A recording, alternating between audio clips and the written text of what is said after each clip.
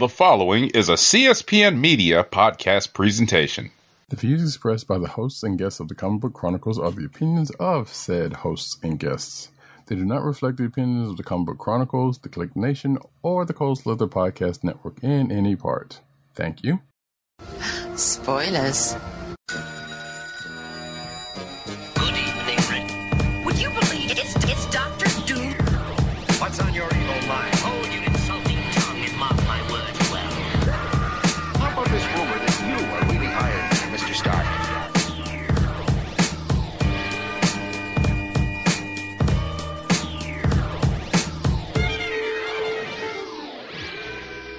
Hello, and welcome to another exciting episode of the Comic Book Chronicles.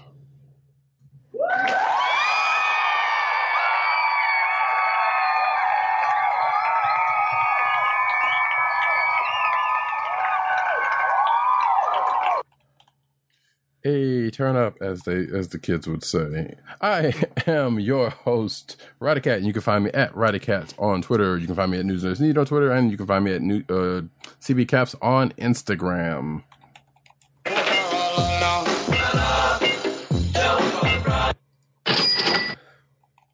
This can't be the only song with Carolina about it. I know we've had this conversation before, but that sound effect that you've heard comes from none other than one Agent _70 our man in Brooklyn. What's going on, everybody? Now, see to Brooklyn!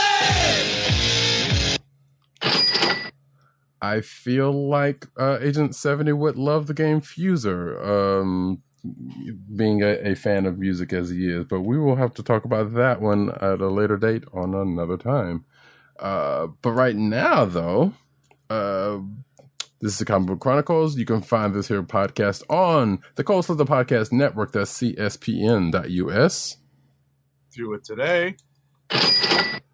You can also find this here podcast on your podcast perusal place of choice, whether it be Google Play, Apple iTunes, God dang it.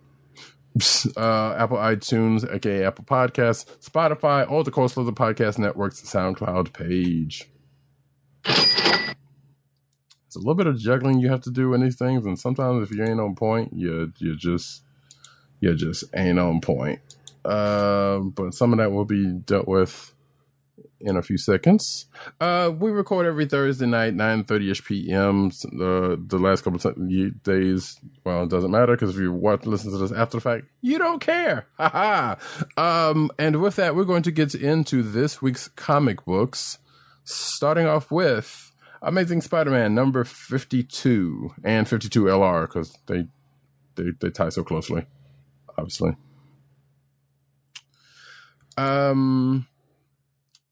So yeah, we've finally have the fated first meeting with Spider-Man and Kindred, and the most they pretty much have to say about this in Spider-Man 52 is it doesn't go that well for Spidey.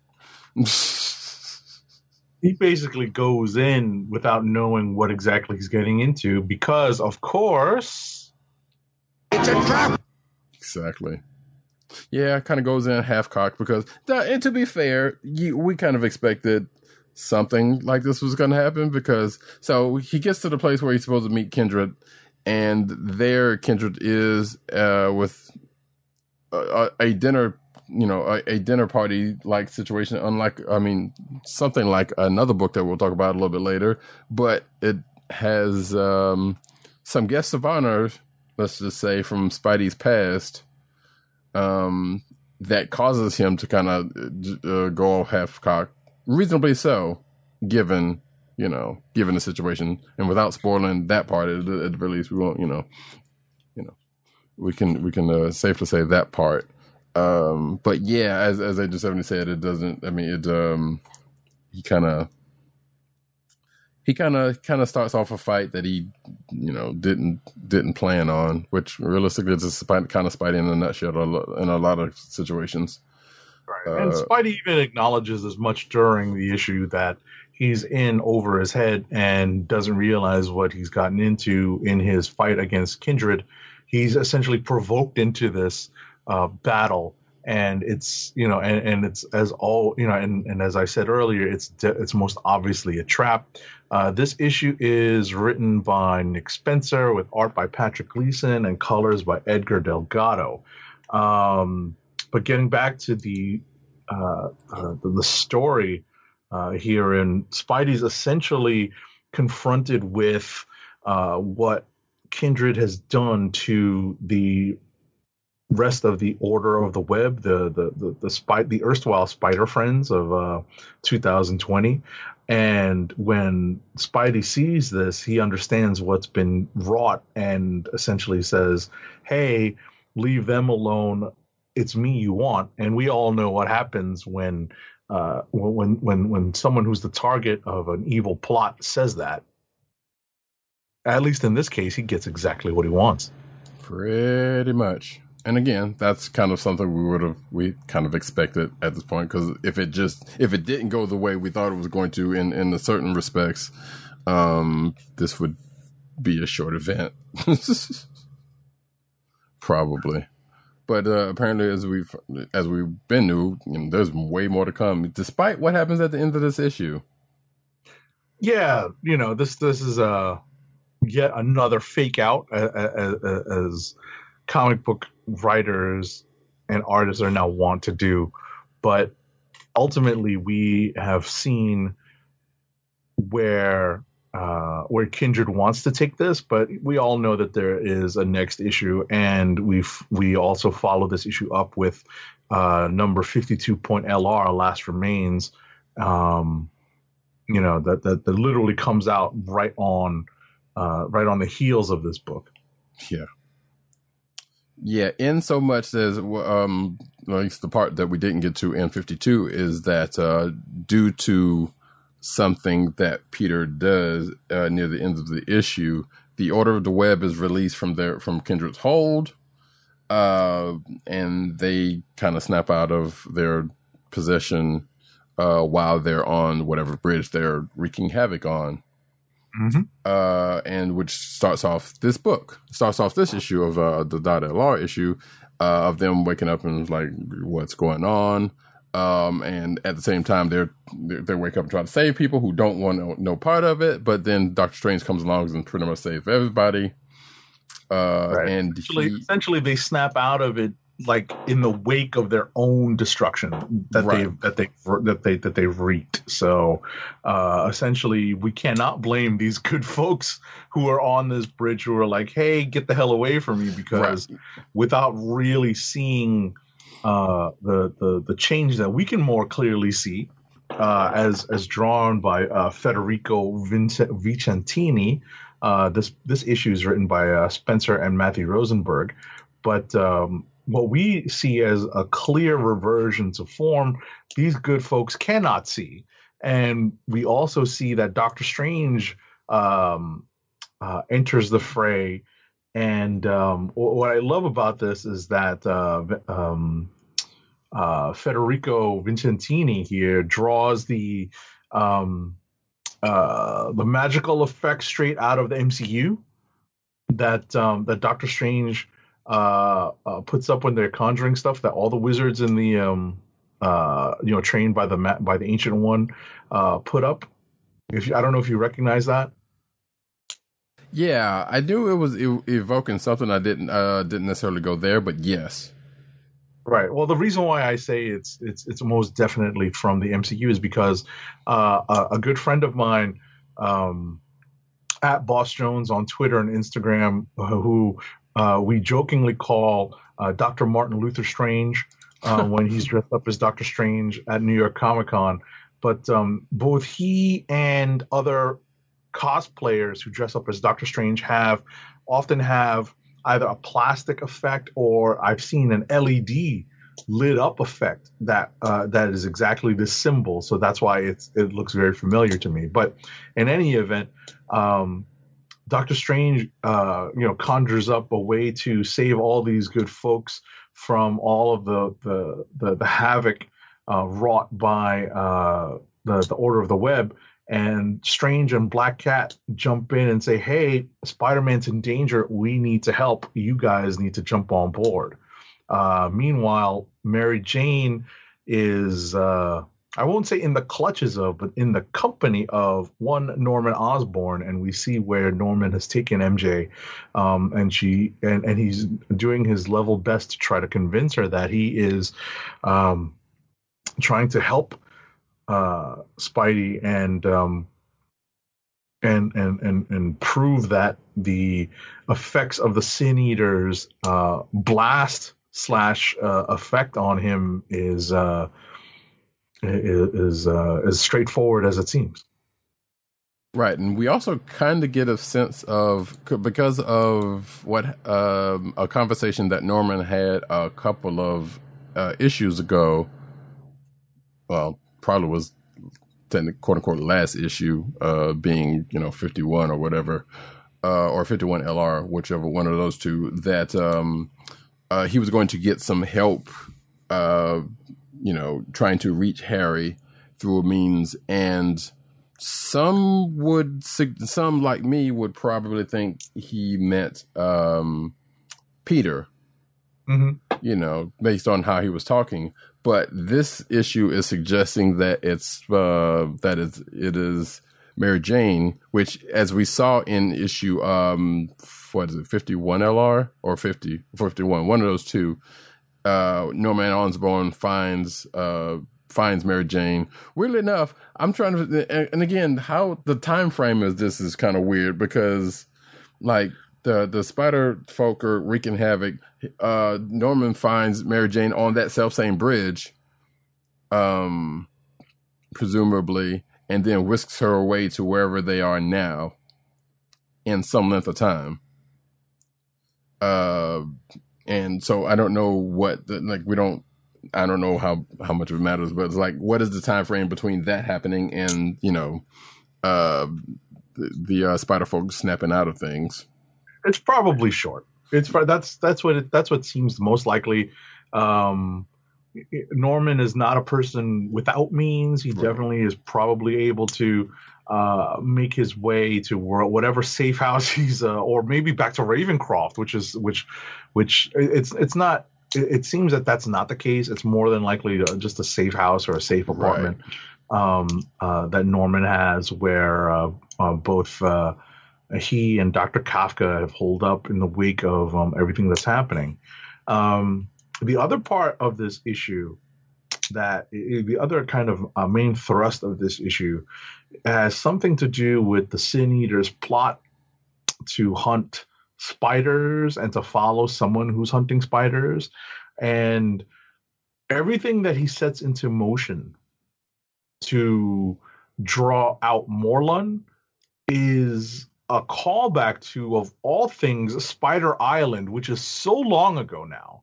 It seems like it was yesterday, but I haven't gone through my back issues relatively recently and looked through how far back Spider Island is. We're talking, this is roughly 4 or 5 years ago at this point now. At this point, yeah. And I have not read Spider Island, so that was why my notes pretty much say, okay, yeah, clearly. Because even before it was confirmed, I was like, well, okay, this definitely sounds like something that was Spider Island, because I knew the crux of it was, but I never read it. Mm-hmm. So I was like, well, yep, there you go. There it is. It is definitely from there. So I did not know what exactly happened during that event. I only have the vaguest memory of this because, as we've stated multiple times, ladies and gentlemen, we read a lot of comics, and it is very difficult to keep a hold on everything that we read. So in terms of remembering facts and storylines, so forgive us if it sometimes takes us a little while to kind of jog the old memory banks.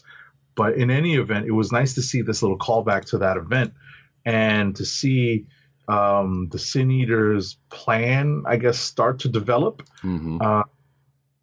And we end the issue with a cliffhanger because the Order of the Web and Doctor Strange, that is, have ventured to the astral plane, and things are amiss there as well because of everything that is happening as a result of Kindred's actions here. So it is very much a mixture of the supernatural, the mystical, and the spider in this issue, in the storyline. So, not only are we dealing with order of the web stuff and the web of life stuff, which is always, especially since that was introduced as a concept, has always helped these group spider kind of Spider-Verse, Spider-Geddon type stories kind of border on the mystical anyway. We're getting a little deeper into that as a result of the storyline. Yep.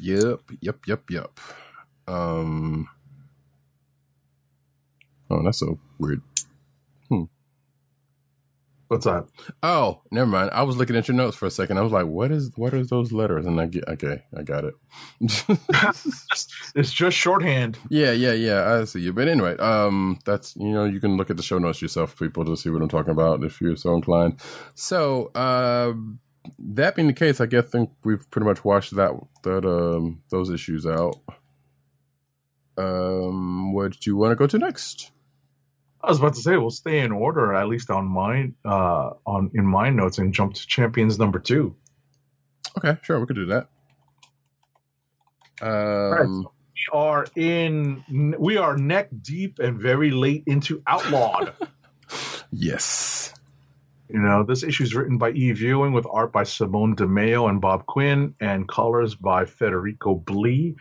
This issue really gave me the worst vibes because we open with the book opens with a several page scene involving some of the champions who were captured by Cradle, and they find themselves in a re-education camp. And if that doesn't send a chill down your spine, especially if you have paid attention to, this is obviously an allegory to, both things that have happened within our history and things that are happening in current events as we speak. Mm-hmm. Shout out to the Uyghurs in China, but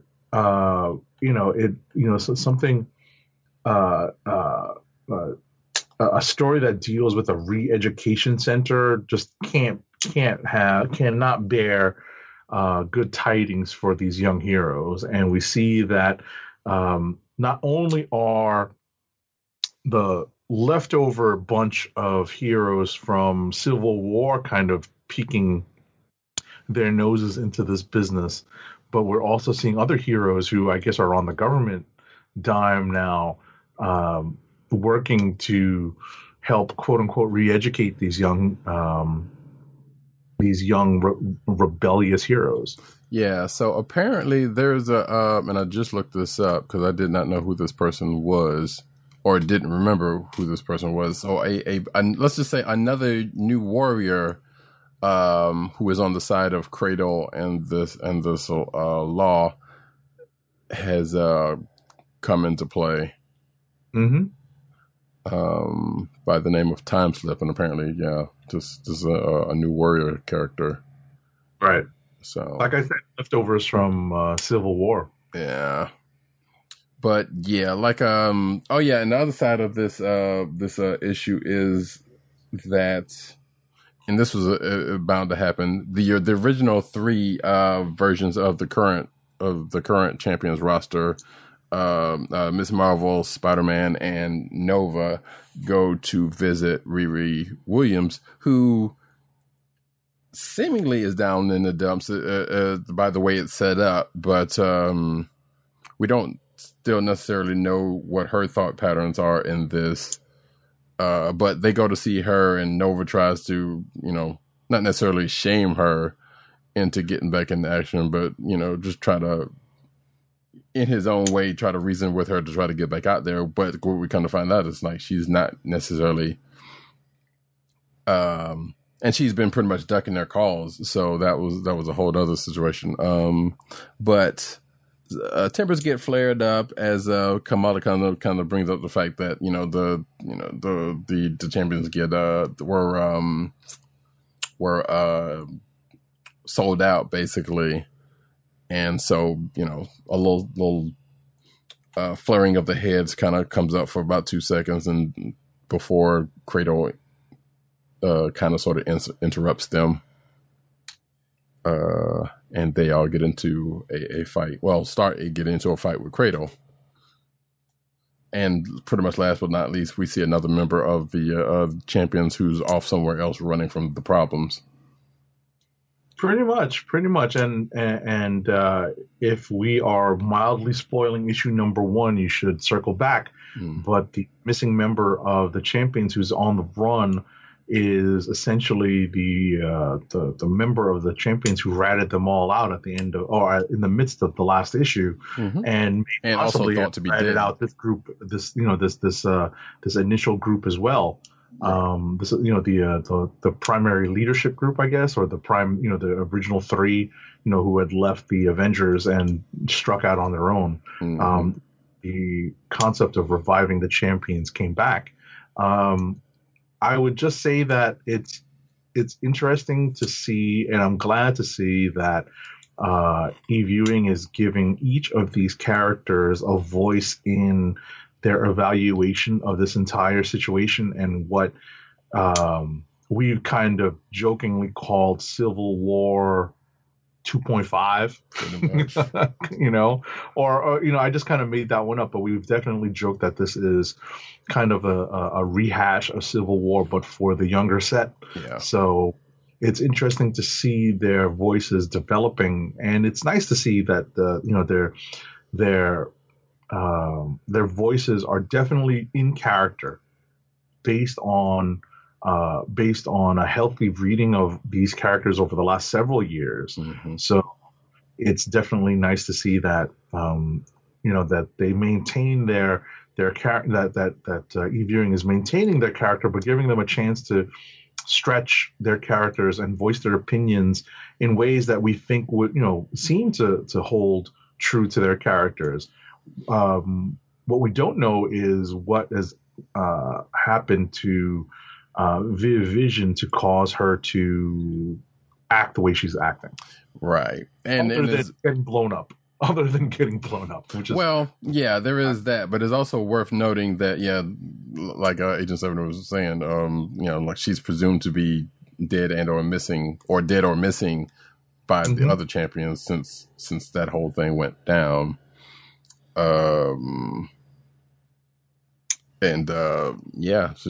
Hopefully we'll get to find out, which brings me to say that I hope Eve Ewing and crew continues to develop their voice and be able to develop their voice long after outlawed is a thing, because Chambers was a good. We have no idea how long this delayed storyline is supposed to last. Yeah, and because it's still kind of sort of out of order, it's just like it's kind of messing with things. But yeah, I do hope Chambers continues to be a book after this, and I don't hold out hope that it's not going to run into any other events or be affected by it. But especially given King of Black coming up, and I'm pretty sure there's some things have probably been rewritten to either end before that gets into full swing, or it's only a month away. Right. It's only a month. Exactly. It's a month away, so. Or interact in some kind of way to where the whole outlawed thing just kind of gets brushed to the side. I mean, what we're going to see with King in Black, as we've seen in some of the other books that were delayed as a result of the pandemic, things being rewritten, as Rodicat just mentioned. So, if there's any luck involved, we'll see the champions possibly starring or guest starring in some one shots or mini series that don't necessarily cross into the main book, to let this, that would allow this particular storyline to finish. But which is something that we've seen more of from Marvel in recent history when it comes to these kind of crossovers with big events. I mean, we would have seen several more miniseries from that were connected to Empire were it not for the shutdown of publishing during the onset of the pandemic. So maybe we'll see something along those lines for King in Black for Champions. I don't remember seeing that in the solicitations, but I can always pull my paper copy and see what's there, and see if it's there. See what's there. I don't know if you've seen the previews. I still hadn't really looked at the solicits like that, and we're pretty much on the cusp of getting February solicits. So, don't know. But now that you say that, I kind of want to look at the back of the book just out of curiosity. Real quick, just to see what if they still have that reading order back there. Pardon me for a second, folks. I do not see it. Yeah, there's still outlawed stuff happening early December, so we'll see what else. And bear in mind that King in Black is stretching into February as well. So yeah, this is a multiple month event. So yeah, fun times. And with that out of the way, I had to go look at rather like last month's books or whatever, just to see what that reading order was looking like for Outlawed, just to see what might still be left. But the fact that it wasn't in the back of this could be telling. I don't know. Who's to say? But I guess we could go to another book that is tied to this, which is Magnificent Miss Marvel number 14. Sure. And then after this, we'll hit maybe another book. Yeah. I can cover the X stuff because I know Roddy Cat didn't read a lot of the Ten of Swords stuff this week, so maybe I'll just save that for rapid fire to cover it as quickly as possible without spoiling much. Sure. That sounds. Matter of fact, I need to look back, but what are you ready? Because I didn't earlier. Anyway, so yeah, Magnificent Miss Marvel number 14. Not 14. Is it 16? Excuse me. I got 14 in my notes for some stupid reason. I think I know why. It's because of the X Source stuff. And there's a couple of books number 14 this week. Not that that shouldn't make any difference. But yeah, 16. So we see oh shoot, I totally forgot what happens at the beginning of this book. But basically, Kamala's kind of at home with the folks, and the folks were arguing about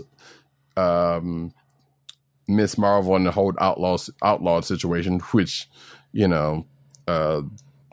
as she kind of blurts out that Miss Marvel kind of didn't have anything to do with what they were arguing about, and it also gets brought up, which was a thing that I was kind of wondering about, but it also makes sense as to why it just didn't happen. Kamala also kind of brings up the fact that I was like, well, some of this, but she basically wanted to go public with the fact that she wasn't down with this Kamala law.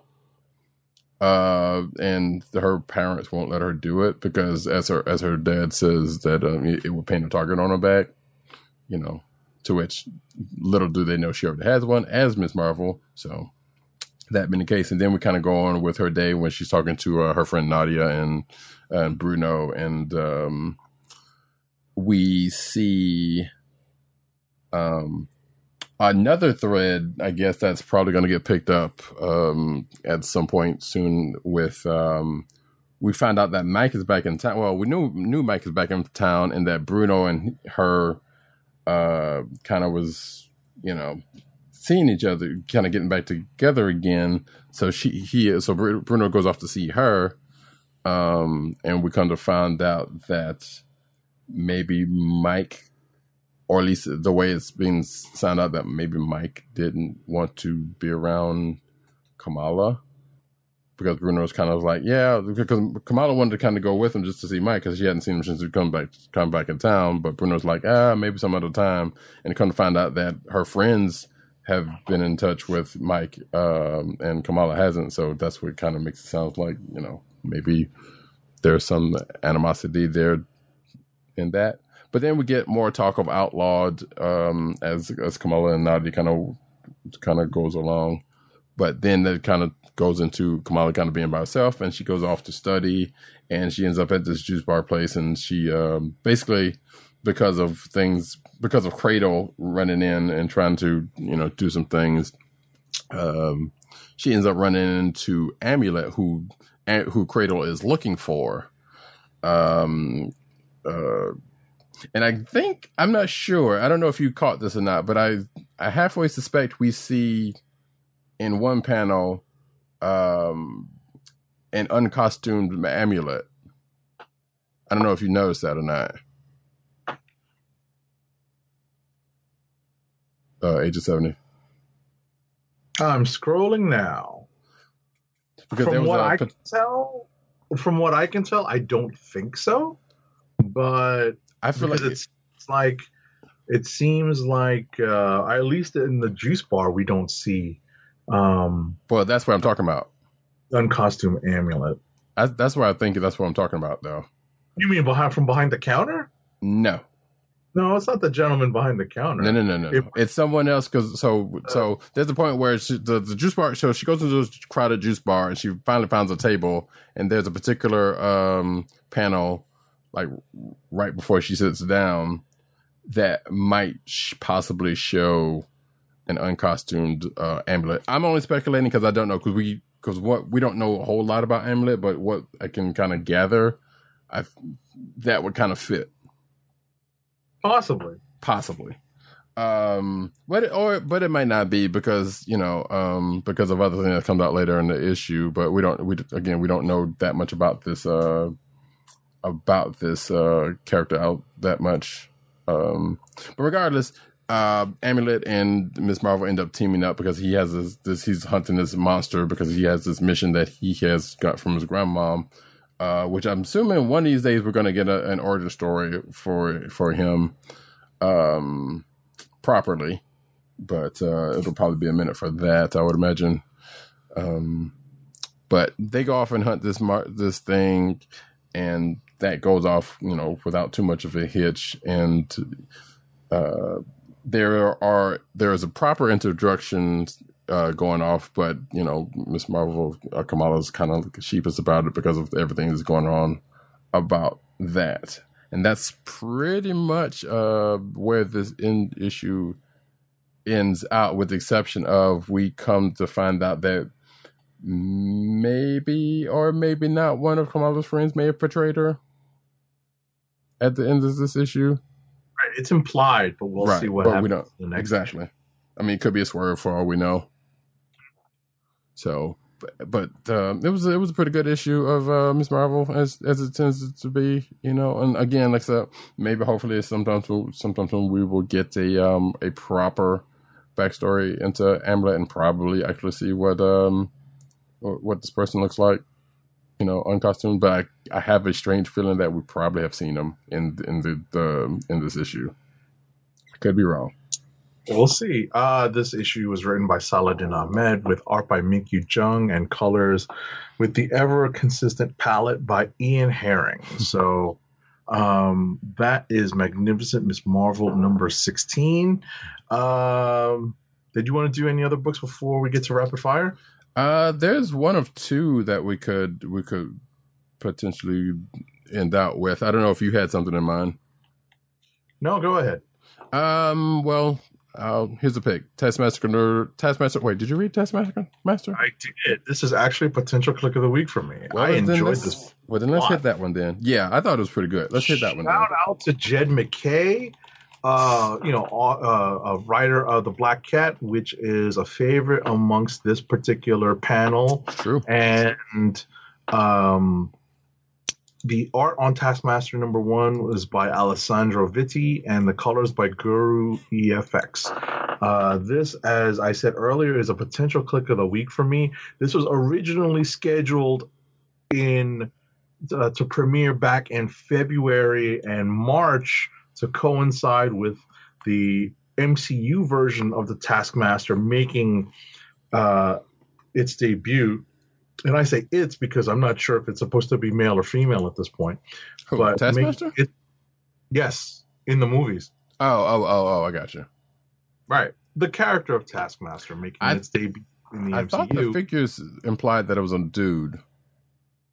I'm not going to jump in that because... Yeah, I know. Like I said, I'm going off of like some old information, so I don't know. But because at the end of the day, what I would say to that is it's ambiguous at least. So that would be cool if it was a female Taskmaster, though. That being said, this issue finds us on the scene of a grisly crime scene. What's implied to be a murder scene, and it is implied very heavily at the beginning that the victim is one. Spoiler alert! Let's ring the bell. But at the same time, this is also the information in the solicits and in all of the news that led up to the release of this book, in that it's alleged that Maria Hill has been murdered, and early on, the leading suspect is one Taskmaster. We circle to the Taskmaster's current whereabouts, which is literally playing as a ringer in a golf tournament for the Mafia / Magia. So stop right there. Stop right there, because there's a point to that was like that kind of was. It's a nothing point, but it's kind of funny. As long as you and I both know the Magia has been around, how is this on the fourth annual tournament? Hey, maybe they picked up golf relatively late in life. I kind of doubt that, but I guess it might be the fourth annual celebrity doubles tournament. Maybe they've had tournaments that didn't have celebrity doubles involved. Maybe. So in this case, the celebrity doubles are one Taskmaster and one Bullseye. Mm-hmm. And it's just high comedy. Like, you can tell as readers of Jed MacKay's work, you could tell this is MacKay's work. He shines when it comes to writing some of the witty banter and some of the jokes and creating some of these really offbeat situations where comedy just, comes into play. But the next thing you know, the Taskmaster's doubles partner is gunned down and everyone's under fire, and he is being chased. And tries to use some of his his photographic reflexes to escape, and he barely does by the skin of his teeth.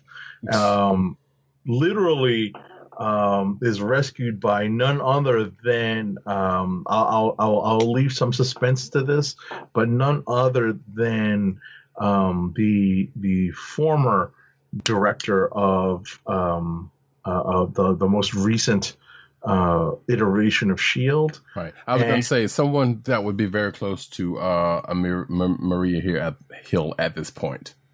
Right. And there's some hijinks that ensue. Really minor stuff. Because it's really more joking and having fun at the Taskmaster's expense in the car ride, as Nick and the Taskmaster put as much distance between them and the Taskmaster's pursuer, who I will leave unspoiled because it is an interesting take. I love that the Taskmaster sleep apnea led Nick Fury to call him the sleep apnea Skeletor. I cackled. That was pretty good, yeah. Absolutely cackled reading that. But going back to that chase real quick, being that it was on a golf course, the mode of transportation for the Taskmaster specifically, and the person that's pursuing him was like, well, you would think that wouldn't work out, in Taskmaster's favor, because obviously it's a golf course, so what's usually around there. But I guess it kind of works out. But I was also kind of sometimes like, if they ever did a movie version of this scene, like I would like to see it played out, because you think about golf cart scenes in certain movies, like let's say Undercover Brother, or Austin Powers, Caddyshack, maybe even, I don't know, but they can play out kind of hilariously. So, but anyway, sure. But in any event, what I was going to end up my discussion on this with was Nick essentially tasking the Taskmaster, no pun intended, with a quest to find out what happened or why or what Maria Hill was getting into that caused her untimely demise. And the Taskmaster is given 3 targets, and he has to employ his photographic reflexes to try to gain information on them so that he can help Nick Fury unlock something related to the days of Hammer, when Hammer was the alternative to S.H.I.E.L.D. and Norman Osborn was in charge. Mm-hmm. So I really like this issue. It was a lot of fun to read. It is a potential click of the week for me. Same. And also, you know, might as well go ahead and start up here. Every time Agent 70 says quest or alludes to something called a quest, just drink responsibly, but drink. And I don't know if he saw my notes on that, but I kind of said a similar thing at the tail end of my notes about that, because it basically said, like, first he gets the side quest. Right. I blame Ten of Swords. Nah, I think that's all for you. That's all D&D just bleeding into, bleeding back into comics like we've been seeing the last year or so. Sure, that is Ten of Swords, just like bringing all that stuff into our vocabulary. So, well, some of our vocabularies anyway. But yeah, the only thing I would mention in at the end of this was like there was, and maybe I'm jumping ahead to something that'll come across, but I doubt it. This would have been the issue to put this in, and there would be a mention of the Taskmaster Institute, which doesn't necessarily happen in this issue, but I wish it did, because that would be great. And for those who don't know the Taskmaster Institute and don't play video games, there was a video game called Marvel Heroes. It was kind of an action MMO type, kind of a Diablo-ish kind of MMO type situation. Died too soon. There was this one video that you see kind of early-ish on. That's about the Taskmaster, and it is glorious. It's great. It's probably one of my favorite videos out of that game, or just in general. I don't know if Agent 70's ever seen it, but I'll probably show it to him after the show if he wants to see it. But it's pretty good. I might have actually shown it to you before. I was about to say, if I did see it, I just don't remember it. I feel like I may have shown it to you before, but you know, if I remember after the show, I'll show it to you and see. Because I want to kind of play it right now, but that would probably cause a problem. So we don't want to do that. No problem. Anyway, that is Taskmaster number 1. Yeah, like I said, outside of the fact that something, I guess the one other thing I was going to say is like it kind of felt like, because of some of the information that we know or that we have know of before going into this, I feel like there may not have been some changes, like Agent 70 said earlier, that may or may not have something to do with the Black Widow movie and or, you know, MCU, the MCU timeline, or, you know. Right. It may just very well be the fact they wanted to just slow down the release of this, just so that they were hoping beyond hope to get this out when the Black Widow movie might have been released for a November release, but since that's not happening, they just decided to keep it on the print schedule and put it out. Right, but the fact that they put it, that the information that we know of about the murder itself, or some aspect of the murder itself, that kind of got put out there early on. Way early. Yeah, like I kind of wonder if they had actually made some changes even then about some stuff, but I guess, you know, we don't know that particularly for true. Mm-hmm. So. We won't know for a while. So yeah, or probably may never know. So anyway, what is next? You want to do one? Did you? What's next? You want to do one more and then go wrap it? Or yeah. If you want to do what, Strange Academy or Iron Man? Either one of those will work, but Strange Academy works for me. All right, Strange Academy. It's written by Scotty Young. Art by Humberto Ramos and colors by Edgar Delgado. So this is a direct follow-up on the events of Strange Academy number 4. In our last issue, as a result of playing door tag, one member of the Strange Academy class finds himself in the midst of the bayou around New Orleans, that being Calvin. and he finds himself finds himself missing for one. And we open this issue with Doctor Strange and Jericho Drumm kind of recounting some of the things that have gone on over the last couple of issues. We open with Jericho Drumm consulting with one of the what's the word that I'm looking for? One of the, I don't want to say soothsayers, but essentially that's what this lady is. Right. She's a local fortune teller. Let's along those lines, but she actually has the gift. Right. So she has been affected by the visit of the Strange Academy class, and she's relaying that to Dr. Voodoo.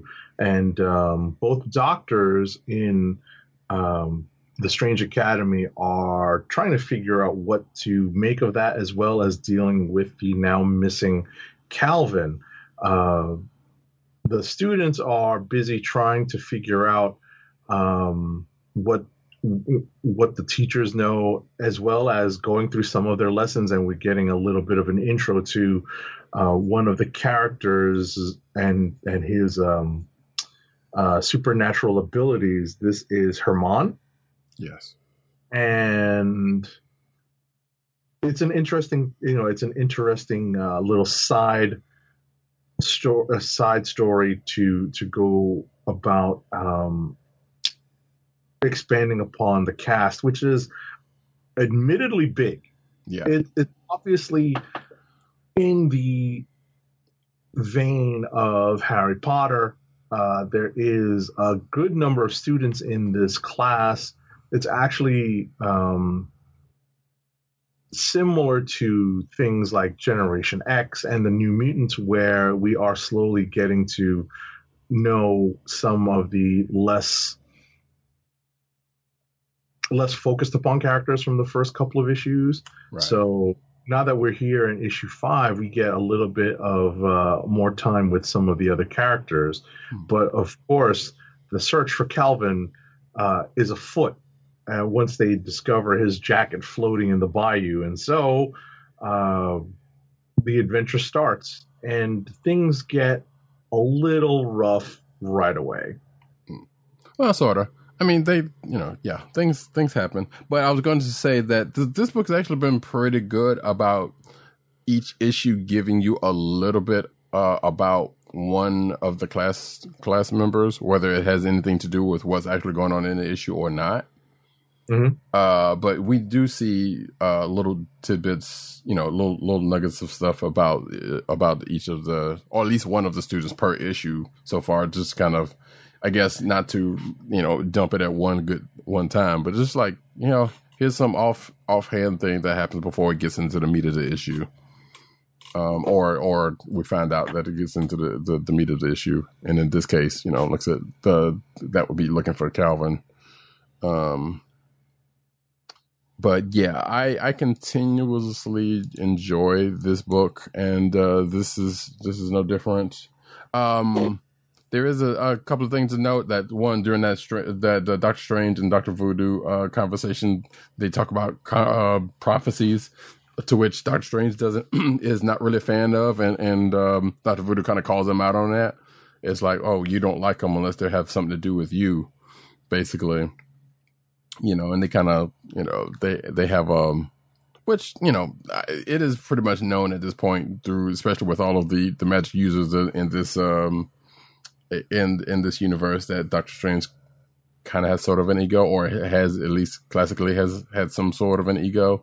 So I'm sure some of that is probably playing off of that. This is the way they, the way they handled the other side of that, I guess. But there's also a Rubik's Pyramid, which Doctor Strange is playing with, and I don't know why I brought that up, but, he's cheating by using magic, but, tomato.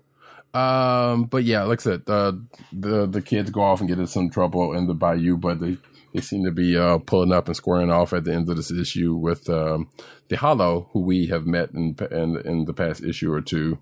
Actually, I think it was last issue. And we'll see how that plays out next issue. And at the end of this, I don't know if you read that last page, like the page after the issue ends. What, the email page? Yeah, I looked at it. So this book's also been kind of good about putting stuff at the end of the book. Like I think one time it was like a couple of pages of recipes. This one is like an email page seemingly from Scarlet Witch, Wanda Maximoff, and there is some curious information that maybe we knew, maybe we didn't know in a couple of cases in here. Because one of them kind of calls out the fact that, like, she does one thing and then it says, hey, from Beast that says, hey, we know you're technically not a mutant, but he wants her to try a gate to see if she can get through.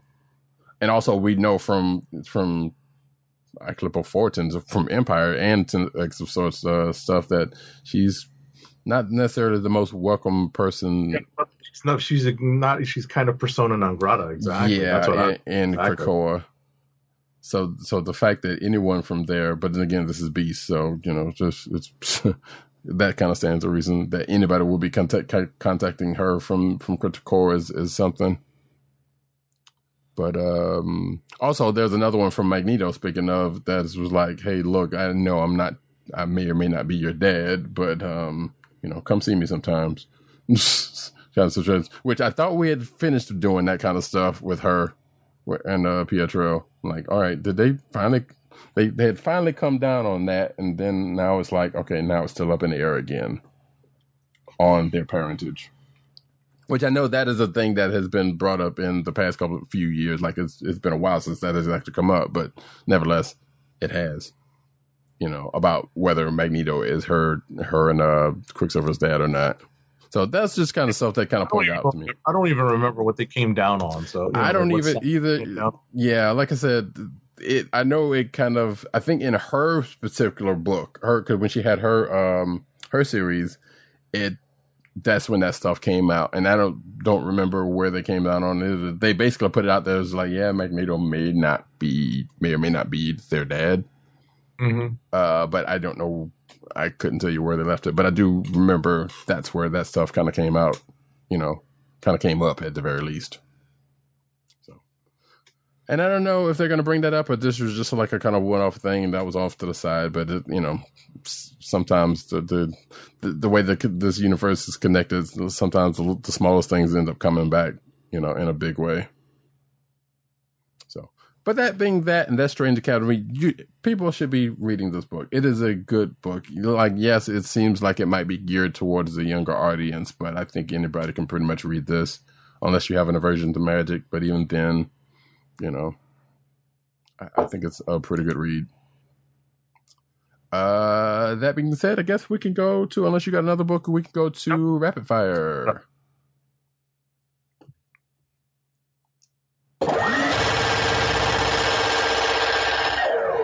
A little behind the scenes. I love how we kind of make pretty much around the same amount of time when we do these.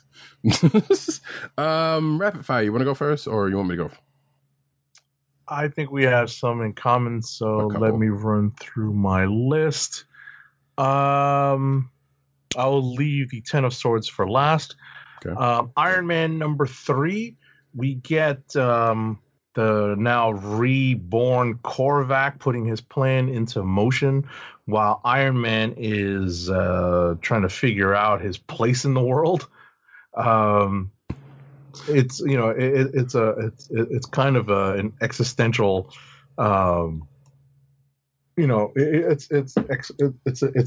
it's Tony exploring his place in the world on a very existential level, but also not turning off his inside voice.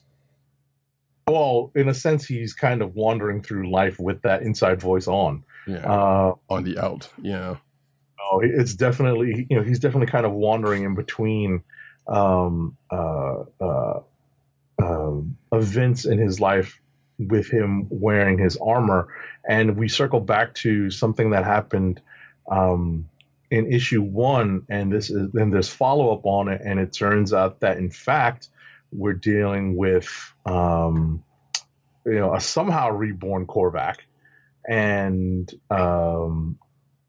as a result of Tony kind of underestimating exactly what's happening here with these, the massing or the collection of lightning, and whatnot, and the power contained in it, leads to some, I guess, collateral damage when it comes to Hellcat. Hellcat's along for the ride on this. We also get the appearance of some classic Iron Man, and this is something that I've always kind of said about Iron Man's Rogues Gallery. It's not the strongest in the world, but up to a point anyway. Yeah. Well, I mean, it's not in the sense that it's not deep. And Right. we have some of his Rogues Gallery pop up in addition to Korvac. And, as I said earlier, we have Tony not exactly he's underestimated exactly what powers he's dealing with, and that leaves the Hellcat a little bit worse for wear at the end of the issue. But to be fair, he wasn't expecting a trap because he wasn't expecting anything to go with that meeting he was going to, because of, like you said, hitting back to, the first issue, but I guess that's why it's a well-laid trap. That being said, though, I don't know if you noticed that this is a Wendy's reference. I don't know if you know about that. Wendy's? So yeah, so there's a I guess there's a, I don't know if you call it a meme at this point, where somebody's kind of, and I think this is started by, you can go to check that whatever meme site about this is a Wendy's. But regardless, a moment like that happens during the course of this, as Agent 7 says, Tony's kind of monologuing his way through the life, but then it ends up that he ends up in this restaurant where he's still talking outward in his out voice in a monologue, and the person behind the counter is like, "Sir, this is a burger hunt," which is evoking that this is a Wendy's meme. So I thought that was kind of funny, but yeah, it does continue to be an old villains week, and the trap is kind of laid out like an old Avengers plot, dealing with this dealing with actually the same person technically, or potentially the same person that Agent 70 was talking about, but in this case, Iron Man has a contingency for it, and the collateral damage may or may not have spilled over into Patsy Walker, who we get a little bit of detail about what she's dealing with, and her death and all that kind of stuff. But check out this issue for more of that stuff. Anyway, you can continue with what you were doing. All right, next up, that issue is written by Christopher Cantwell with art by Cafu and colors by Frank Darmada. Next up is Ten of Swords stuff. So the next book in Ten of Swords reading order is chapter 14. And that is contained in Marauders number 15, written by Jerry Duggan and Benjamin Percy, and art by Stefano Caselli. This is the direct follow-up to the cliffhanger ending at the end of Marauders number 14, which is the previous chapter in Ten of Swords, and we find out that Wolverine's play is unsuccessful, and he is essentially shown by Saturnine what would have happened if everything had gone the way he wanted it to. So it turns out that she is obviously far more powerful and far more in control than Wolverine thought. So we return ourselves to this dinner before the tournament of the Ten of Swords, and Doug Ramsey gets poisoned, which is silly because the War Horseman decides to try to poison Wolverine, and I'm like, he's got a healing factor. We're not exactly we're not exactly well informed, are we, Mr. War? But it turns out that Doug is saved by another person from Arakko, and moving forward, we find out that there are several things going on. Several things going on at the dinner table with more characterization of the Araco sword champions, that we're not familiar with, and we also get some just really weird food choices made by the folks who work for Saturnine. Just really weird, but very mystical, very magical. There's a little bit of a nice interlude with what is her name? The lady who's unbeaten. Whose name is kind of escaping me at this point. Actually, wait, I got this thing still open. Iska, the unbeaten. The unbeaten. Which shout out to Iska if you know about Iska. I beg your pardon? Iska, don't worry about it. I'll tell you later. It's apparently unimportant. So, at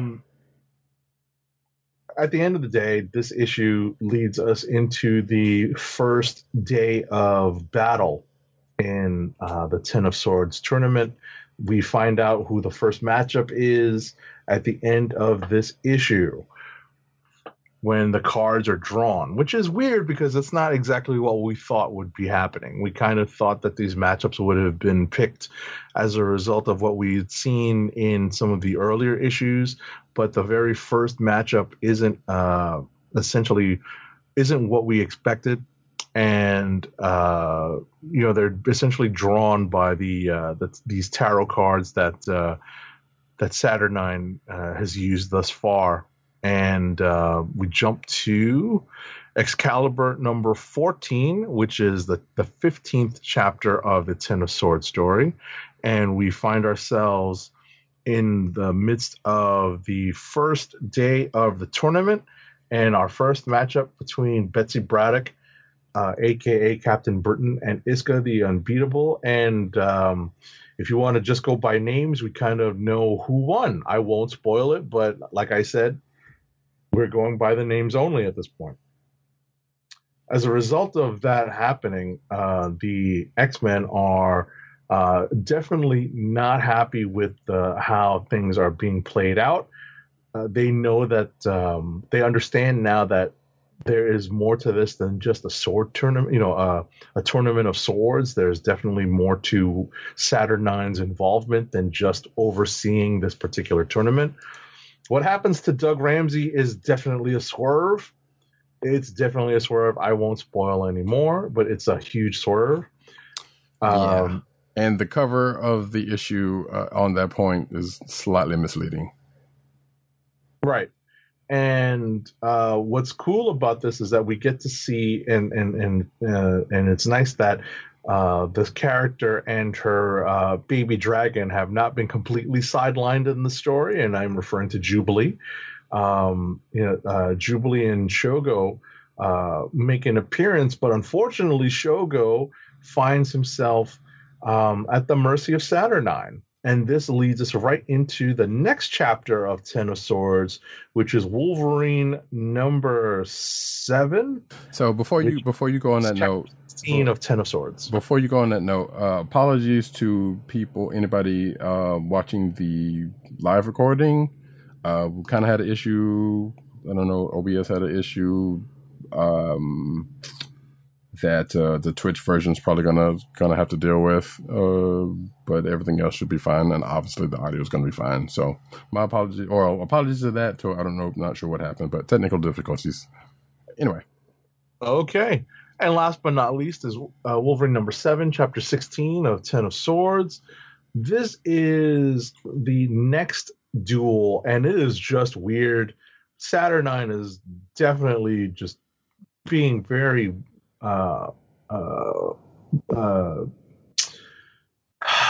power mad is one way to look at it, because a lot of the rules are being changed on the fly to disadvantage the sword bearers of Krakoa, but at the same time points are being awarded left and right. She's kind of pulling a Dumbledore at the end of Harry Potter and the Sorcerer's Stone. There's a change of decoration is in order. 5 points for a masterful game of chess and whatnot. That's essentially what Saturnine is pulling here as a result of some of these non-traditional matchups and exactly what I said earlier. They're not exactly duels in the sense of sword bearers taking it out, dueling each other. We are not getting that at all in this. So it is very much offbeat. There are some offbeat results at the end of this issue, but we find ourselves at the end of this, and this is a minor spoiler, with the Arakoans ahead of Krakoa. So there's on that note, there is so actually kind of like a contest of champions would classically go.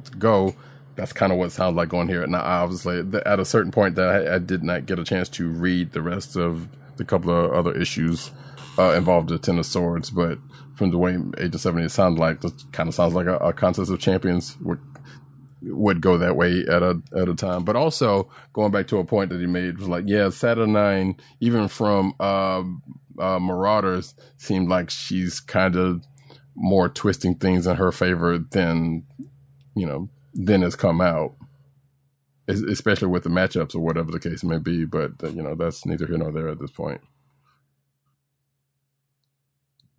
All right, that's it for me. That's it for you. Cool. We will get to mine as I try to get some things out of the way. Savage Avengers number 14 is a potential click of the week for me.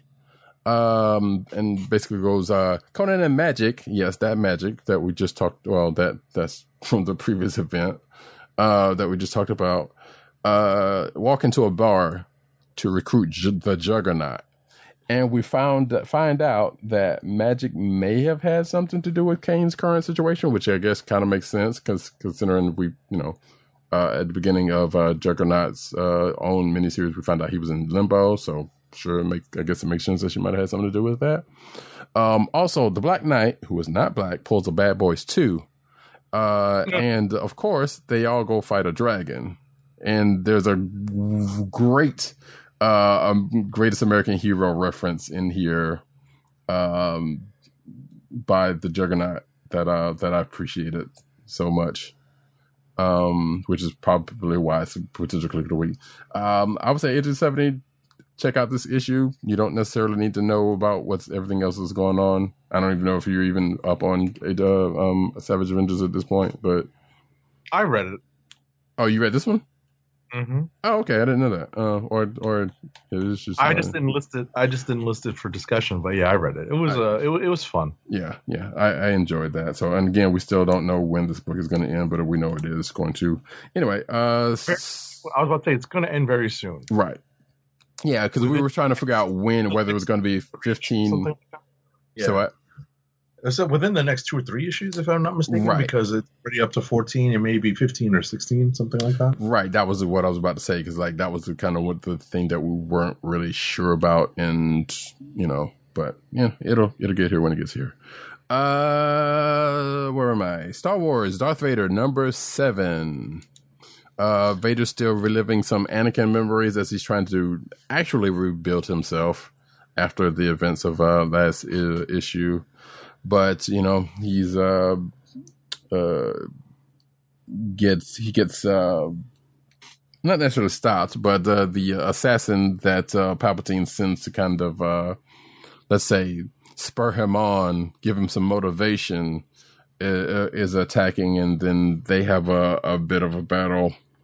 And being that the Vader can't use the Force, or shouldn't use the Force, that kind of makes the battle go a little differently in the way it would. But, this is supposedly Palpatine's plan to kind of build Vader back up or kill him and replace him. One of the two. Who's to say? But we know Vader's not going to die, obviously. And something shows up at the end that I don't think I have ever seen in Star Wars before, which is why my note says, what the heck is that at the end? but I guess we will find out next issue. Injustice Injustice Year Zero, number 10. So Lois gets some important news. Superman is helping out Barry chase a Joker-possessed Jay Garrick after an attack on a Wildcat. And yes, it ends as badly as it sounds.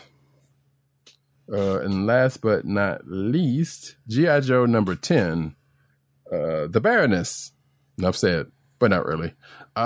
So the Baroness does kind of show up at the beginning of this to chastise Dr. Mindbender for reasons, but whatever.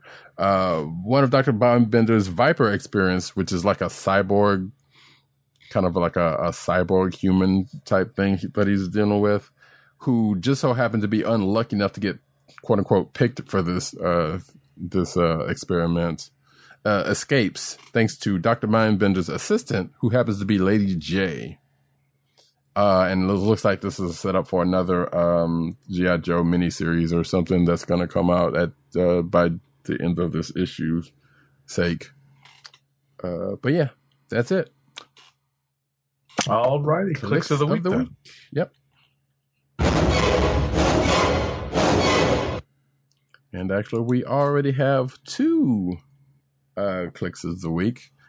And I guess, well, no, I was about to say something about the picks, but I don't know anything about them, except for the fact that Dirt's is Hawkman number 29. And I don't think he didn't give any notes on that. And which is kind of a surprise to me. I don't know why, but Tim's is Punchline number 1. Hey, you must have liked it. I guess so. I mean, that kind of goes without saying, unless I was like the only one he's read this week, which I doubt. But I mean, you never know. Yeah. But must have liked it. Yeah, and I don't know. My problems with Punchline is kind of indicative of the thing, but we don't have to go into it because it's irrelevant.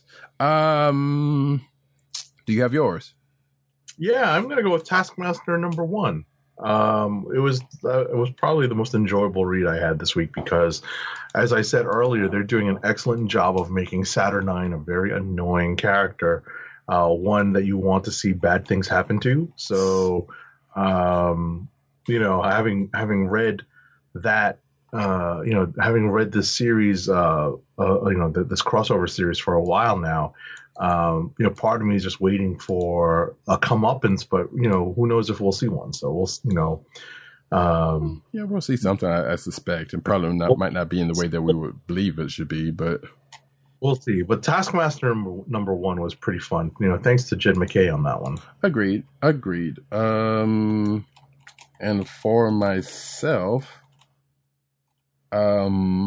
I might actually have to go with that Savage Avengers, even though it's something as little as a reference to an old 80s TV show.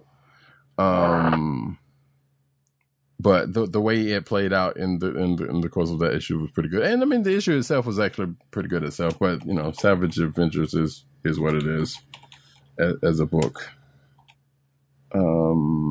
So yeah, those are our clicks of the week. So you got an ad read for us. Yeah, our first ad read of the night is for Wink, because we could all still use a drink. It's your personalized wine club. Wink is a world of wine delivered right to your door. From rosé to Cabernet to Torronté, Wink has over 100 styles of wine to discover. Ever try an orange wine? Wink connects you to a world of exclusive wines tailored to your taste and delivered directly to your door. Wink delivers 4 bottles of wine to you every month with free shipping. You can pick your own bottles or let Wink choose and match to your taste. It doesn't cost a thing to become a member, and you can skip or cancel anytime. And now the listeners of the Comic Book Chronicles can enjoy an exclusive discount of $20 off your first order. To place your first order with $20 off and to help keep our show free for you, go to our network website at cspn.us/wink. That's cspn.us/WINC. Wink wines through CSPN. Do it today.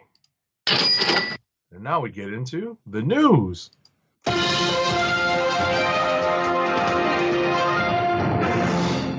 I wish we had a cool transition to for that. I could probably make one, but I'm lazy.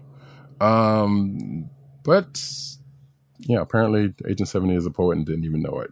Now we get into the cinematic news, starting off with, well, this might seem like some old news at this point, but The Falcon and Winter Soldier release date, cast, trailer, and more. So basically, it's one of those, hey, here's everything we know about The Falcon and Winter Soldier so far. In this article, we don't still have a confirmed release date, but if you are still, curious about everything that there is to know about what we do know about that show going so far, you can check this article out. Next up. All right. It was revealed in Entertainment Weekly's cover story of the premiere of the MCU series WandaVision that WandaVision episode 1 was filmed in black and white in front of a studio audience, in front of a live studio audience, as a love letter to the golden age of television. And as soon as I saw that, I was like, okay, I'm expecting them to say that it'd be just like the old 70s show used to do. It was like, this show was filmed in front of a live studio audience, or whatever, 70s, 80s shows that did that. So I'm expecting to see that when that ever happens. Next up, though, speaking of WandaVision, Tiona Paris on her upcoming role as Monica Rambeau in Marvel Studios' WandaVision. So this is on an article from Marvel.com, which is an interview with Tiona Paris, who is playing Monica Rambeau, obviously. And how she feels about it. And you should check it out. It's a pretty good read. Next up.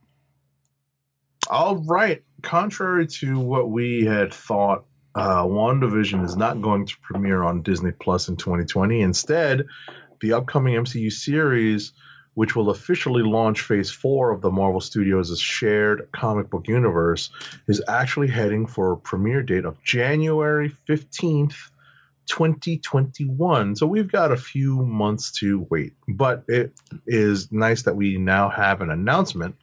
To go with the announcement, the streaming service revealed 4 new images that further highlight the genre-hopping nature of the show. Okay. Yeah, it's pretty much only 2 months from now, like almost 2 months to the date from today. Granted, it's the 12th, but you know what I'm saying. Really looking forward to it, because that's going to be a weird-ass show. But speaking of some other MCU news, Tom Holland shares first photos from Spider-Man 3. So yeah, Tom Holland took to well, actually it wasn't Tom Holland, but this like hang on a second, does it come from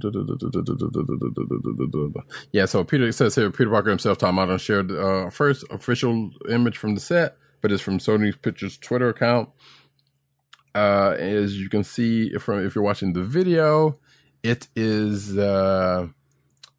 Tom Holland in full costume wearing another mask. So he's wearing 2 masks. In fact, I believe it says so down here. I don't know if it doesn't say it in here. Oh yeah, it does say in the Twitter link. It says here, wear a mask. I'm wearing 2. Repost from Tom Holland. So yeah, they basically posted it from Tom Holland's Twitter account. So there you go, folks. First images from Spider-Man 3. And he can wear a mask or 2. Why can't you? Wear your mask, goddammit. Next up.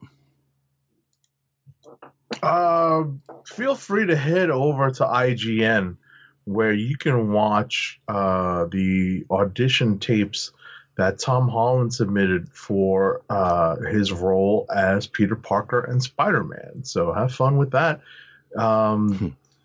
That's it's something that Marvel Studios definitely did an excellent job in casting. They did an excellent job in casting. Yeah, and I believe this is something that probably has been seen before. Cause obviously, from deleted scenes, behind the scenes stuff, and on DVDs or whatnot. But hey, it's always good to revisit. Next up, though, Scarlett Johansson confirms that Black Widow will tell the story of what happened in Budapest. Finally, 30 years later, the truth can be told.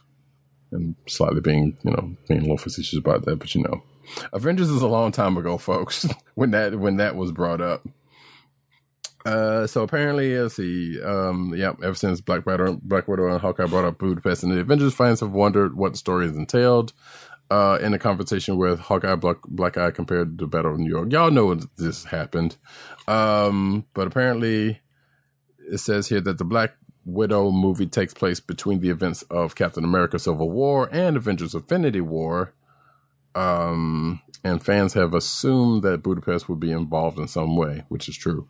Well, Scarlett Johansson has confirmed that in Marvel's Black Widow, the official movie special book, that the film will, in fact, tell us what happened on that mission. Which I almost suspect that probably has the most to do with Taskmaster, if I'm a betting man.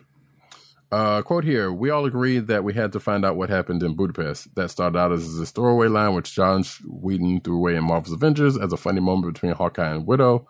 That's Clint and Natasha talking about their history. And you get a fun little Easter egg for fans to theorize about. We thought that if we don't go back to Budapest and find out what really happened there, people will feel unsatisfied. I wonder what did happen there.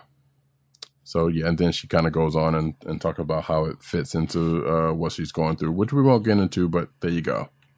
Next up, scientists have discovered a, quote, hell planet, an infernal exoplanet covered in oceans of lava and where it rains rocks. Basically, it's Mustafar from Star Wars, the lava planet where Darth Vader lives and essentially was created. Designated K2-141b and located 200 light years from us, the Earth-sized hellhole is among the most extreme exoplanets. Scientists have found lava planets are like this because they orbit so close to their host star. My hope is that there is some high ground there, just like Mustafar. And yeah, and speaking of that, I did love the when I saw the tweet of this from IGN, it was like, yeah, the scientists have found this lava planet, but don't tell Anakin about the high ground. So, of course, that was going to happen. Next up, though, Darth Maul's sequel role and 9 other Star Wars tidbits from Taschen's new prequel book. So when George Lucas sold Lucasfilm to Disney in 2012, any hopes of seeing how he might have finished the saga went out into an airlock. Some would say probably for the best. We've since heard snippets of what he apparently would have done, but nothing substantial. However, a new book from deluxe publishers Taschen has lifted more of the lid of what George would have done with episodes 7, 8, and 9. As the title suggests, the Star Wars Archives 1999 to 2005, a companion to the 1977 to 1983 edition, covers the making of Lucas's infamous prequel trilogy. Around 600 pages, the book explores every major detail of the 3 films, designed to tell the story of Anakin Skywalker and his eventual transformation into Darth Vader. No, sorry, had to do it. Arriving December 13th in the States, but now out in the UK, 1999 to 2005 also finds room to discuss the special editions, the huge technical leaps Lucas made to get the films made digitally, and his eventual plans for the sequel trilogy. All straight from the Tauntaun's mouth, as according to this article writer's musings. So yeah, there you go. That's out there if you really want to know what all that is about, including the fact that Darth Maul was supposed to be returned for the sequel. And, some other tidbits. Hopefully less on midichlorians, but this is Lucas we're talking about. But you can read that article to kind of get, or check out that book to get some of these tidbits. Next up, and this has spoilers for season 2, episode 2 of The Mandalorian, which premiered last week. But if you are behind, bear in mind that this is a spoiler for that issue. So I will ring the bell in 3, 2, 1. This is actually something I missed when I watched it, because my Star Wars facial recognition isn't the greatest, especially when it comes to the most recent sequel trilogy. What we thought we saw in episode 2 was a rogue Jawa. Din Djarin and the baby get ambushed while they are riding away, while they're riding back to Mos Eisley from dealing with the whatchamacallit, the whatchamacallit dragon, Crate Dragon. And they're ambushed on the way back, and one of the bandits is initially thought to be a rogue Jawa, kind of away from the rest of the Jawa, the Jawa people on Tatooine. But it turns out that it is someone named Scrapjaw Motito, a scavenger who pesters Rey on Jakku in The Force Awakens, set about 25 years after the events of The Mandalorian. And of course, when I read this, all I could say was, "Who?" Because this was my initial attitude towards that. So, I mean, it goes without saying that anytime you see a scene like this one or anything in this series, no, it's probably going to be a reference to something else in the canon or wherever else. So when I saw this, I also didn't. I was like, okay, I knew this was from somewhere, but I didn't put the connection to Rise of the Force Awakens. So, but yeah, there's that. Actually, do you want to? I don't know if you want to get into this week's episode, or you want to just leave it to the whatever we got into in the news. No, we're gonna leave it to whatever we got in the news. I mean, it's kind of like a weird. Like, I haven't read the news stories. It was I didn't write any notes down because it was just like kind of a weird episode. Well, we're pretty much going to get into the meat of it in the next, or at least in the next, in a couple of of articles. So cool. Next up, though, let's see. Okay, so here's, I probably should have taken this one out, but regardless, Mando and Ezra Bridger may share a powerful ability. This is also kind of a spoiler for, well, technically this is a spoiler for the last episode of The Mandalorian, but I feel like less so than what this article is talking about.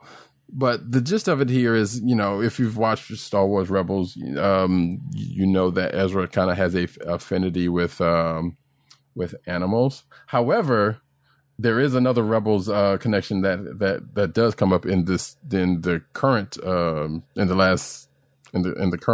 issue episode that just happened, which we'll get into in a minute. Now that I think about it, but basically, this article is postulating that the Mandalorian Din Djarin may also share that affinity with animals, which I don't necessarily. Well, I guess it's kind of true, but we saw probably more of that in the first season, in a certain respect, than in this episode that they're talking about. And we'll just leave it at that. Next up. Alrighty, this is something that we discussed earlier, but there is an article over at CBR that goes a little bit further in depth on how the Mandalorian created the Tusken Raiders' own sign language. Deaf Tusken Raider actor Troy Kotzer goes on to explain how he helped develop the Sand People's unique sign language for the Mandalorian. They did it as an effort to flesh out the world of the Sand People, and as we said earlier, the plan was already in place to have a deaf actor help develop the sign language and culture of the Tusken Raiders, and play their lead scout. This was thanks in part to a hearing person on the creative team knowing sign language and seeing an opportunity. As far as crafting the specific form of communication, Kotzer dove into Star Wars lore for inspiration, and definitely did his best to avoid American Sign Language. So he essentially created their own a Tuscan form of signing. Obviously, there are bits and pieces of American Sign Language in there, but for the most part, it's on its own. So it's a not quite created whole cloth, but close. So right, which most of the language is kind of like that. So bits and pieces of here and there. So, but it's cool. You should check out this article for that information. Next up, now we get into the meat of it, so to speak. Lucasfilm exec defends Baby Yoda's murderous appetite for eggs, which I feel like that headline is just a little hyperbolic. But people have been kind of going on, including one Kevin Smith, silly enough about this. So, spoiler alert for the last episode of The Mandalorian. As this says, Baby Yoda, without going to it too much, Baby Yoda kind of comes across some eggs that, not come across, but there's some eggs that are being transported by the Mandalorian, and the Baby Yoda finds particularly delectable, it seems. And we found him chomping down on a few of them during the course of the episodes. We also, and on a side note, get a callback, like I was just said, to a Star Wars Rebel things in some insects that are plaguing the Mandalorian and the carrier of these eggs, which I thought was an interesting thing. But yeah, so people were making a big thing about Baby Yoda eating these eggs and equating it to murder and this and that and the other. But it says in the episode that genocide. Well, yes, there is, as Kevin Smith said, genocide. But at the same time, like, one, we eat eggs every day in the same form that Baby Yoda ate them. So like, granted, in this case, it was kind of a special case. So yeah, the genocide thing is kind of, you can kind of see that, but it was still a little hyperbolic. Nevertheless, it was slightly amusing and apparently horrifying, quote unquote, horrifying to people that Baby Yoda was doing this. And Lucasfilm, or at least someone from, I don't know who this person is. Hold on. What is his name? Lucas creative art manager, Phil Zostak, chimed in on the matter. So basically, he just says, for the record, Chapter 10 of The Mandalorian makes it clear that the Frog Lady's eggs are unfertilized, just like the chicken eggs many of us enjoy. But obviously, chickens aren't sentient, which, I mean, we don't know that for true, because they do walk and talk and think in their own way. Regardless, and the child eating the eggs is intentionally disturbing for comedic effect. So yeah, that's the big hubbub about that. If you have not seen it on the Twitters. No, not having not really been on Twitter too much since then. I did listen to Fat Man Beyond and Kevin Smith and Mark Bernard and discuss last week's episode of The Mandalorian. And yeah, like, it's just one of those weird, it definitely is done to elicit feelings from the viewer. I definitely had my own set of feelings where I was like, yo, dude, relax, man, chill. Wait, about Baby Yoda or no, about the eating. Yeah. Watching it and just like, hey, man, he told you no. So yeah, but when does that ever stop them? it just made me laugh. I was kind of like, all right, I get it. You know? It was like, oh man, these things are like, hey, what do you want me to do? I'm only 50. You expect me to listen when there's this delicious eggs that I want, So, but yeah, that was the whole thing. And I was like, because when I saw the Kevin Smith thing, I was like, dude, I'm pretty sure you've eaten plenty of eggs. Right. But, without the backstory, and that's the right. We all know that, right. So that's the question. Like I said, if you haven't seen the episode, hopefully we didn't spoil too much of it, but it's still worth a watch. Moving right along, though. All right, next up, Leslie Headland teases her female-led Star Wars series on Disney Plus. In an interview with Fantastic Frankie, right? Yeah, I don't know. Or at Coming Soon, Leslie Headland shed some new light on her plans for her female-led Star Wars series.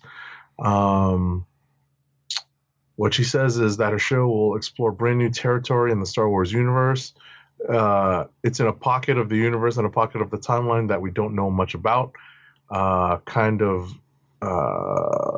Let's see. She also says that the Indiana Jones films played a large role in shaping her pitch, which means Dr. Aphra. That was my thing about this, but it also goes on to say something about there was another part of this I was saying about this, which still could very much play a part though, because I thought it said something about martial arts. Yeah, here we go. So far, we know from the series that this is a female-centric action thriller with martial arts elements. And from my recollection, Aphra does not know anything about martial arts. In fact, she's definitely more Indiana Jones. So yeah, that kind of stoked me a little bit. I was like, all right, yeah, are we going to get an Aphra series? Which I'm down for it. But next up, Xbox Game Pass Ultimate subscribers now get a month of Disney Plus for free. So yeah, that's another. So if you are part of Xbox Game Pass Ultimate, and you probably should be if you have an Xbox or one of the new ones, because it's a very good deal. You get a free month of Disney Plus. Really, not much else to be said about that. You just go to Perks Play, plunk it out, and do your thing. I would imagine though it is only for newer subscribers to Disney Plus, and not people who were already in it and maybe lapsed, or though sometimes those things do, it could go like that. Or if you have another straight account, email account, that's, you can give to the cause. You can do it that way. So that may or may not have been, done by people. Anyway, but that's the thing that's out there. You can check that out at your leisure. Next up. All right, next up, you can head over to Screen Rant, which has a behind-the-scenes video of Haley Atwell goofing off on the set of Mission Impossible 7, that is. Excuse me. And, this is the latest installment of the Mission Impossible franchise, and our very own Peggy Carter, a.k.a. Haley Atwell, is part of the cast of this movie, and she's shown in the video having some fun with a slide. Indeed. I really like those Mission Impossible movies. I don't know why. I mean, it's kind of likened to Fast and the Furious for me, in that it's like, okay, this is a series that's just kind of, at least it's kind of based on a thing that was a thing. I'm not saying that Fast and Furious wasn't, but it's kind of still going along those lines of where it started. And weirdly enough, yeah, Tom Cruise is actually all right in it. Go figure. Anyway, next up. But yeah, good to see Haley Atwell in that, or at least it will be. The Umbrella Academy officially renewed for a third season. The Hargreaves siblings will be back for a third season of Umbrella Chronicles. Netflix revealed on Tuesday. I'm not going to run through all the cast, but basically all of the cast that is pretty much going to be set to reprise their roles, along with redo Arya, who plays an assassin, Lila, and Confior, who plays Sir Reginald Hargreaves. So yeah, there we go. It's season 3 is coming. Looks like it's going to be 10 one-hour episodes. Production will begin in February, but there's no word on the release date. So, you've been watching that, right? You've seen it? Yeah, I've seen the 2 seasons. It's good. Yeah. So cool. Next up, Teenage Mutant Ninja Turtles movie writer Bobby Herbeck wants to see the heroes in a half shell return to their roots for an updated sequel to the original 90s trilogy. In an interview with comicbook.com, Herbeck, who co-wrote the original 1990s TMNT movie, revealed that he would love to see the sewer-dwelling reptilian heroes come up above ground again for an all-new sequel that would revisit the world of the original trilogy while utilizing all of the latest technologies in Jim Henson's Creature Shop. Okay. Next up, let's see. Linda Carter celebrates Kamala Harris, by noting 45th anniversary of Wonder Woman TV premiere. So yeah, the election night was a very tense night, and the days afterward were equally as tense. But once the word finally came down, which should not have taken as long, but regardless, Linda Carter on Saturday celebrated the Joe Biden and Kamala Harris projected presidential victory by noting it was a special day for a couple of reasons. The 2020 election was called Saturday morning after multiple grueling days of vote tallying. The Wonder Woman actress had expressed her support for Biden-Harris campaign many times via social media in the lead up to the election, and was among those in Hollywood who shared their relation on Saturday with a special note, which goes, on this day, 45 years ago, I appeared on television as Wonder Woman for the very first time. I am honored to be a part of this legacy and everything it represents, and so thrilled to celebrate the power of women on such an auspicious day, she wrote in a tweet. That included a clip from the show. So, yeah. Cool. Next up. All righty. Arrow co-creator Mark Guggenheim is auctioning off a copy of the script for Crisis on Infinite Earths Part 4, the TV show, signed by Grant Gustin, who plays Barry Allen, of course, on the small screen as part of the CW's Arrowverse, and Ezra Miller, who plays Barry Allen, the Flash, on the big screen as part of the DC Extended Universe. Proceeds are going to benefit the Senate campaigns of Georgia Democrats Raphael Warnock and John Ossoff in their runoff elections. For some strange reason, I'm still got the Mandalorian theme in my head, but that's fine. Zack Snyder reveals first look at the Martian Manhunter in Justice League. Excuse me. So Zack Snyder's Justice League, aka the Snyder Cut, is heading our way. So 2021. So far, there's been a trailer, but speaking to the Nerd Queens and reported by Screen Rant, where did these things come from? Snyder revealed a drawing of Martian Manhunter on his phone. Although Snyder has previously shared a storyboard of the moment Martian Manhunter was set to be revealed in his cut of Justice League, this is the best look yet at the design of the alien, except for it's on a phone on a webcam video, so that's not necessarily true. Snyder didn't give much away, calling it a little tease and adding that it's pretty low res and just a drawing. So, okay, next. All right, next up, Peacemaker, the Suicide Squad TV spinoff starring John Cena, has filled out its cast. Not only that, but James Gunn has confirmed what we already suspected, that the series is going to connect to the wider DCEU at large. Deadline reported that Danielle Brooks, best known for playing Tasty in Orange is the New Black, would be joining the cast as Leota Adebayo. On Instagram, Gunn elaborated on the character, saying Adebayo will be someone you'll be talking about and a role written specifically for Brooks. Gunn didn't stop there. The director, who is writing Peacemaker as well as directing a handful of episodes himself, announced that Terminator 2's Robert Patrick will play a character called Augie Smith. Chris Conrad will add to the collection of costumes on offer by playing Vigilante, an anti-hero with a history of clashes against Peacemaker in the comics. Someone else from the Suicide Squad movie cast will also be showing up. Jennifer Holland, who is set to play Amelia Harcourt in the 2021 movie, will feature on the HBO Max series also. Okay. Yep. Let's see. Next up, around 1,500 more jobs cuts coming at Warner Media. Warner Media is making quote unquote difficult decisions that are resulting in a smaller Warner Media team, according to a memo to staff from CEO Jason Kilar obtained by Hollywood Reporter. The staff reductions will amount to between 5 and 7% of Warner Media's total workforce, or 1,250 to 750 employees. Oof. The cuts have been foreshadowed by news of plans to reorganize the company around its new streaming service, HBO Max, in August.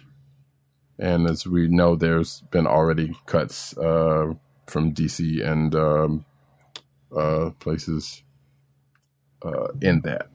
Next up.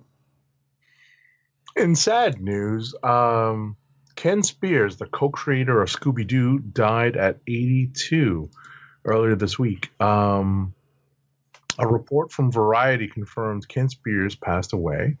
The man was best known for helping create Scooby-Doo with co-creator Joe Ruby. His son Kevin Spears says that his father passed from complications stemming from Lewy body dementia. But both Ken Spears and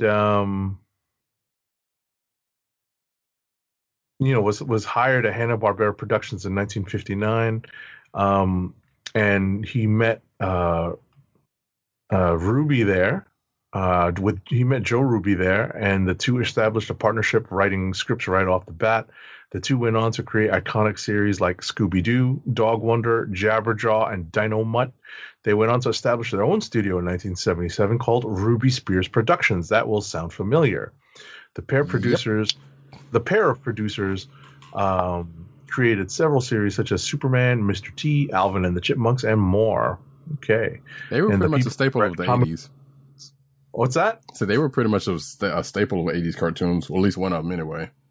They were, and the people over at Comic Book need to edit their articles because this is awful. Yeah, there's been a lot of that going around lately. It's kind of silly. But condolences to Mr. Spears' family and friends. Next up, in news that I don't think anybody really wanted, the Bloodshot sequel in the works with Vin Diesel returning. I still haven't seen that first one. I saw most of it. It wasn't bad. Really? I don't think it really warrants a sequel, but hey, they need to, farm that IP. Honestly, and it's Vin Diesel. I think this is kind of an MO. So yeah, the cinematic adaptation of Bloodshot had the misfortune of opening just as movie theaters worldwide shut down in the face of COVID. I don't think that would have helped it any, even if it wasn't. But it was released March 13th, and chains were down, and I think it did go straight to video very soon afterwards, looks like. But it appears that one, they're still trying to get that volume cinematic universe off the ground, and two, there's going to be possibly a Bloodshot sequel at some point with Vin Diesel coming back for it. So, okay. Mm-hmm. Next up. Last but not least in the cinematic news, 6 weeks before Wonder Woman 1984 is scheduled to open in theaters on Christmas, Warner Brothers executives are considering whether to push the highly anticipated superhero sequel to the summer of 2021 or keep the movie on its December 25th theatrical debut and then put it on the HBO Max streaming service in early January, according to sources with knowledge of the plans. Okay.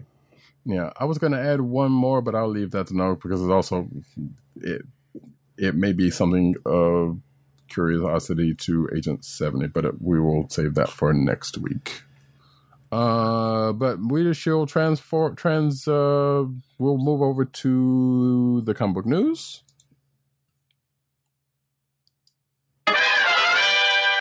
And we'll start off by saying something I probably should have said earlier in the program, is that happy belated Veterans Day to all those who served.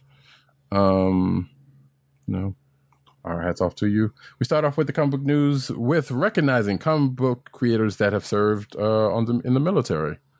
Thanks to this article from Newsround Games Radar. So apparently there's been a few comic book creators that have served in the military. I believe, though I know most of them probably are already known quantities, like Stan Lee, Larry Hama, Jack Kirby, John Romita, but also a couple of other people, Dick Ayers and Doug Murray. So who was the co-creator of The Nam, which I vaguely remember that book actually. But But yeah, so this is just an article, mentioning those folks. Next up, you can meet the Batman who frags in the latest DC Death Metal special. It's out this week. correct. Dark Knight's Death Metal Infinite Hours Extreme #1. Give us our next Dark Multiverse Batman. And if you picked up on some of the hints, I can tell you that this is a Batman who decided to inject himself with some Zarnian DNA. Gotta love it. Yeah, they are really just blowing this whole thing out for whatever reason. But I guess it's working for somebody. Batman writer excited to bring back Harper and Cullen Rowe. So Scott Snyder and Greg Capullo introduced several characters in their 2011-2015 run on Batman, but most memorable to many are the brother-sister duo of Harper and Cullen Rowe. Harper moonlighted for a time as a superhero under the name Bluebird, but has been conspicuously absent in Batman books for the past few years. But that'll change in this week's Punchline one-shot. It wasn't until we started talking about doing a solo Punchline story that I realized that Punchline is, in a lot of ways, the perfect reflection of Harper Rowe. Batman series writer James Tynion IV said recently in his newsletter. She's another ordinary girl. She's another ordinary kid of Gotham, but rather than her being drawn to the idea of Batman, she was drawn to the idea of Joker. I guess we're talking about Punchline here. And now she's out there trying to spread the Joker's ideology, but we're going to see Harper watch that happen up close, helpless to push back against it. So there you go. Next up, recently released Dan Mora drawn promotional art for DC's upcoming Future State event, which supplants DC's line for 2 months to show a version of the publisher's future, includes its share of surprise characters, one of which it seems is a villain from DC's not-so-distant past, whose presence in the teaser may hint at the nature of Future State's Justice League title.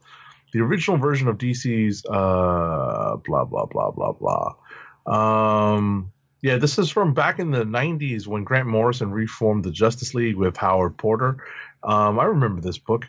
I think I have most of it. The villains that were introduced in that storyline were called the Hyper Clan. They were essentially white Martians. And they may serve a similar purpose in the DC's Future State, with the new Justice League consisting of the protégés and successors of the original Justice League team potentially about to face off against the Hyper Clan. It could mean that the Hyper Clan is going to play a big role in the larger story of Future State Justice League. Okay. So while Agent 70's excitement to get through with the show is apparent, there is an article right before that, which was basically real quickly, DC Nation magazine returns for a Future State special. So yeah, apparently, yeah. So scheduled to debut November 24th, the DC Nation presents. DC Future State magazine will, according to DC, provide insights into what DC Future State is all about. There'll be articles, behind-the-scene artwork, checklists, and more. I guess it's good that they're finding something to do with that DC Nation book, even if it is they're still figuring that out. I don't know, but yeah, that's the thing. If you're curious about it, which I imagine there are some people would be, because just like similar Marvel books, there have been also things that have been found in there that didn't actually come to pass that I'm sure someone would bring up at a later point. But anyway, next up. DC Future State and Generations events are no longer connected. I thought we talked about this already. I guess it's official. Yeah, so since Future State and Generations were announced by DC, it's been confirmed by Newsarama that the two events are no longer connected to one another by name or story. Okay. Still don't believe it, but... Originally, they were going to touch on what's coming with Future State in Generations. This is from Dan Jurgens, one of Generations' writer-artists. but they're detouring from that a bit to focus more on their own story. Okay. But see, so here's the thing about this, though, because according to how that sounds, it made it sound like Generations was going to be first, and then it was going to go into Future State, which we did not know about Future State until they said, well, there's not going to be Generations anymore. Mm-hmm. So I don't know. That seems kind of weird, but maybe there was something that came out about that. Regardless, okay. Speaking of DC Generations, Shattered Forge, mystery teammate, a villain, and link to the Dark Knight Returns revealed. So apparently, yeah. So yeah, Newsarama has been talking about Generations Forge #1, which is a book, 80-page book that's coming out in February.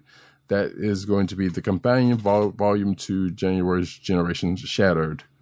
And while Forge #1's solicitation copy is brief, it reveals a few unanswered questions regarding the brief event. And I actually thought they killed Generations like outright. So this is also still kind of weird. But anyway, written by Jan Jurgens, Andy Schmidt, and Robert Venditti, the reconstituted version of DC's Generations event that began with a story in Detective Comics 1027 stars a time-displaced team of disparate heroes, including 1939 Batman, Kamandi, Steel, Starfire, Sinestro, Booster Gold, and Dr. Light. I'm pretty sure we've talked about that before. But there's another unnamed hero that is a part of the cast who will play, quote unquote, a key role in the part of the story, and we think serves as a very pleasant, fun surprise for readers. And it sounds like it is Superboy. So, yeah. And if his brief appearance on the cover by Liam Sharp is any indication, it appears to be a teenage Smallville version of Clark Kent, as opposed to Con-El or the current Jonathan Kent. So, there you go. Next up, DC Comics has promoted Marie Javins to editor-in-chief following a restructuring at the company in August that put her as co-editor-in-chief alongside Michelle R. Wells. The move was announced Monday by Daniel Cherry III, Senior Vice President and General Manager of DC Comics, to whom Javins will report. In August, DC Comics had a round of layoffs as Warner Media restructured its businesses. That's when former editor-in-chief Bob Harris exited the company, along with editors Brian Cunningham and Mark Doyle and a whole bunch of other folks. In her new role, Javins will be responsible for developing and overseeing the execution of the company's annual publishing schedule to grow all DC imprints. She'll also lead the strategy for expanding worldwide consumer reach of DC publishing content and provide editorial and creative direction for DC imprints. Okay. Yeah, I've seen there's a lot of industry folks or in and out of the industry and just fans in general were excited about this news. So congrats to her. One of the Fantastic Four will be overwhelmed by a symbiote in King in Black tie-in. And I guess Nick Fury Sr. is, yeah, well, we already knew about that, but there's going to be more about Nick Fury Sr. In this whole thing. But Marvel's King of Black crossover event will grow like any good symbiote would to take over one of the Fantastic Four family. Dan Slott's ongoing Fantastic Four series will cross over with the King of Black event in February. This tie-in issue, Fantastic Four number 25, will be drawn by guest artist Zay Carlos. In the middle of the chaos that is King of Black, a symbiote bonds with a member of the Fantastic Four, or the Marvel's First Fantasy, as the solicitation reads. And if the cover is any indication, sure, I guess that's a thing. But yeah, there you go. Next up, Marvel Comics has released a preview of unlettered interior pages from Sword #1 by writer Al Ewing and artist Valerio Schiti. The new volume of the title introduces a new incarnation of the Space Security Force, now reorganized as a mutant-centric squad with ties to Krakoa and the X-Men. The pages show several members of the newly formed team in action, including Magneto, Abigail Brand, WizKid, and Rampage in action. The revealed roster also includes Manifold and the Team Cable. More mutants will also appear in the series, with the specific characters involved varying somewhat from mission to mission. Okay. Which I'm sitting here thinking, wait, Manifold's not a mutant, but maybe, I don't know. I don't even know where he falls. Well, I guess he is. I don't know at this point. It's irrelevant. But hey, hadn't seen WizKid since what? Fallen Angels. I always thought he was. No, I thought he was related to Gateway. Gateway was his mentor. That is true. And yeah, I'm not sure because I thought he was an Inhuman. But I'm not even sure. Like I said, I know because I feel like we saw him kind of during the whole, Inhumanity or somewhere around that part. But he probably is a mutant. Who knows? So yeah. Next up, though, classic X-Men writers tell new in-continuity stories in New Legends ongoing series. In 2021, Marvel Comics will be revisiting one of the 90s biggest X-Men mysteries with new X-Men comics. And they've tapped one of 90s biggest X-Men writers to do it. Deadpool co-creator Fabian Nicieza returns to the blue and gold era of the X-Men for an in-continuity flashback, sussing out the mystery of the third Summers brother in the first story of a new ongoing series titled X-Men Legends #1, not to be confused with the video game. It's incredibly exciting to finally tell the story of the infamous third Summers brother, Nicieza says in an announcement. 25 years in the making to see the truth about Adam X revealed and drawn so magnificent by Brett Booth is one of the most surreal experiences of my career. Getting the opportunity to tell this tale by kicking off the new X-Men Legends series is extremely exciting. Boom. Oh. But what's cool about this series is that other writers announced include Chris Claremont, Louise Simonson, Larry Hama, and Peter David. So we are definitely going back to the roster of X-Men writers and X-title writers from the 90s. Yep. So this is cool. I'm pretty sure you will hear more about it from us when that finally drops. Next up, artist Natasha Bustos has replaced Carmen Carnero as artist for the upcoming Miles Morales Spider-Man issue number 22. This issue is the beginning of a new arc following the current Ultimatum story arc, which Carnero drew a portion of. Good for Natasha. Yeah, indeed. And actually, that first image reminds me of something from Champions and a cosplay I wouldn't mind seeing, but it would probably not play well. Next up, though, Marvel publisher John Nee reportedly let go, and I'm desperately not trying to make a Monty Python reference here, but Marvel Entertainment publisher John Nee has reportedly been let go of the company. The move comes as a part of Disney's cutbacks due to COVID-19 pandemic, which saw many workers furloughed from various divisions officially being let go.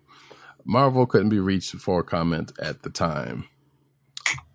So, yeah, that's a thing that happened. And apparently he became publisher in 2018, which means he hadn't been at the job that long. So, sorry to that man. Next up. All right, PlayStation 4 owners looking to upgrade to the PlayStation 5 at some point in the future will no longer have to leave their Marvel's Spider-Man saves behind, as Insomniac has announced that they will support the transfer of progress between the PlayStation 4 and PlayStation 5 releases. Okay. I'm going to add right here that I know there's an article going around about a possible omission from the remaster of Spider-Man that has to do with the Avengers. That sounds like that might not be true, and which is why I didn't put it in the thing, but that's fine. Next, Adidas releases Marvel's Spider-Man Miles Morales Superstar sneaker. So yeah, apparently I think somebody mentioned Miles is going from Jordan to Adidas. Off in the Twitterverse somewhere. But anyway, for the first time, Marvel and Adidas have collaborated to create a sneaker that will be worn by the titular character in Marvel's Spider-Man, Miles Morales, and will be available for fans in the real world. You can see the picture of the sneaker here. I am not a sneakerhead, but okay. That seems kind of plain to me, but okay. But the Marvel's Spider-Man, Miles Morales Superstar which is the name of the shoe, features striking black and red color blocks along with the Adidas signature 3 stripes. The instantly recognizable shoe has a Spider-Man webbing print on the heel and a PlayStation tag on the laces, along with Miles's own Spider Tag 2.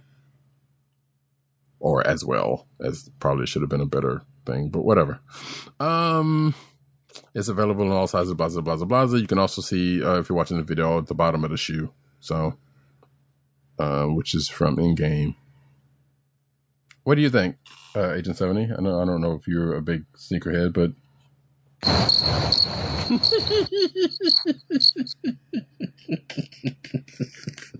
moving right along. Next up, if you need something to set the tone before you swing into Marvel Spider-Man Miles Morales, dive into the soundtrack for the highly anticipated game. Released by Hollywood Records, the soundtrack composed by John Paisano, who also composed songs for Marvel's Daredevil, Marvel's The Defenders, and Marvel's Spider-Man, includes songs like Rhino Rampage, Spider Training, and New York's Only Spider-Man.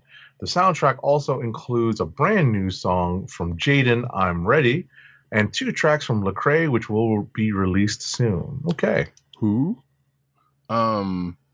I would say I'm not even going to try to figure that one out. Yeah, but also, I mean, missed opportunity with no What's Up Danger on there, but I guess I understand because that particular spider suit is in the game also, but who knows? Anyway, the Mandalorian electronic helmet and 6-inch Remnant Trooper figure debut. So yeah, we have officially entered Torn Corner here.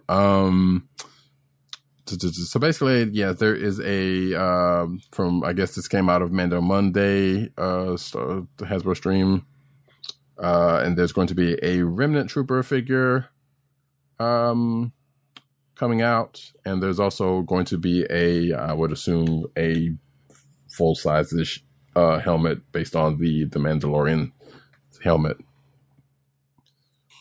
Also, there might as well go ahead and I'm pretty sure this is probably going to happen, but I'm going to call it here. Probably the 2 X-Wing pilots are probably going to have figures at some point, one of which being one Dave Filoni.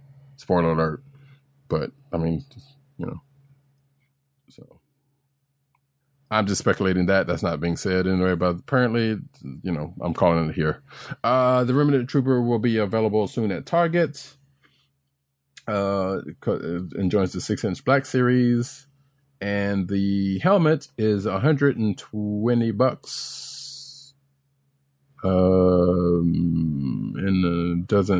And it's like coming in spring 2021. So there you go. Next. All righty. Oh my gosh. So Lucasfilm has already turned the Mandalorian's eggs, the eggs of the frog lady, into a toy. We're talking again about episode 2 of season 2 of The Mandalorian. So Lucasfilm already turned these infamous eggs into a toy. There is already a Funko Pop of the frog lady's eggs and Baby Yoda up for sale. So it's the child with the egg canister, and oh my goodness, it's just hysterical. Yeah, the fact that they honestly, got a hit. Go ahead, sorry. Oh, I was going to say, just the only thing I would add to our discussion, our brief discussion on this Mandalorian episode, which was just kind of like offbeat, to be honest, was that I had to actually pause it for a second because I got super uncomfortable watching the ice spiders.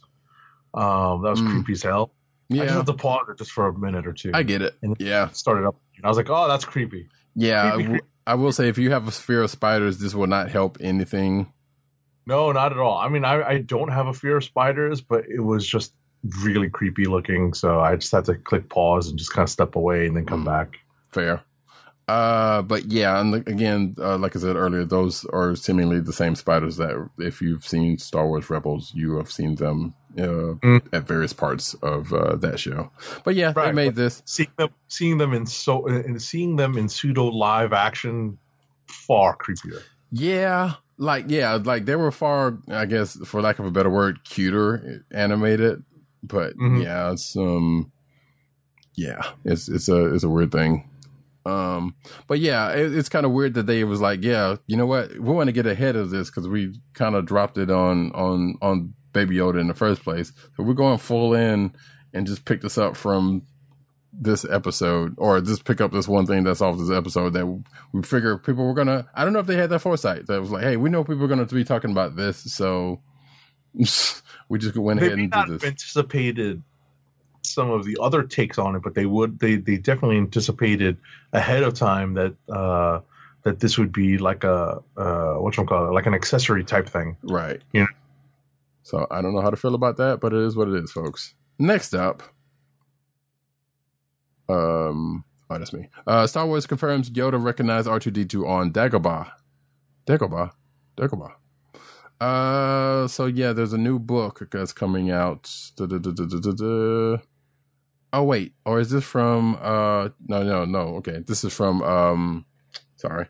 To celebrate the Empire Strikes Back 40th anniversary, a new anthology book from a certain view, The Empire Strikes Back, was published. That's right. So this is from that. So basically, this is a sequel to that, the first anthology called From a Certain First View. And apparently, there's a story in there that says that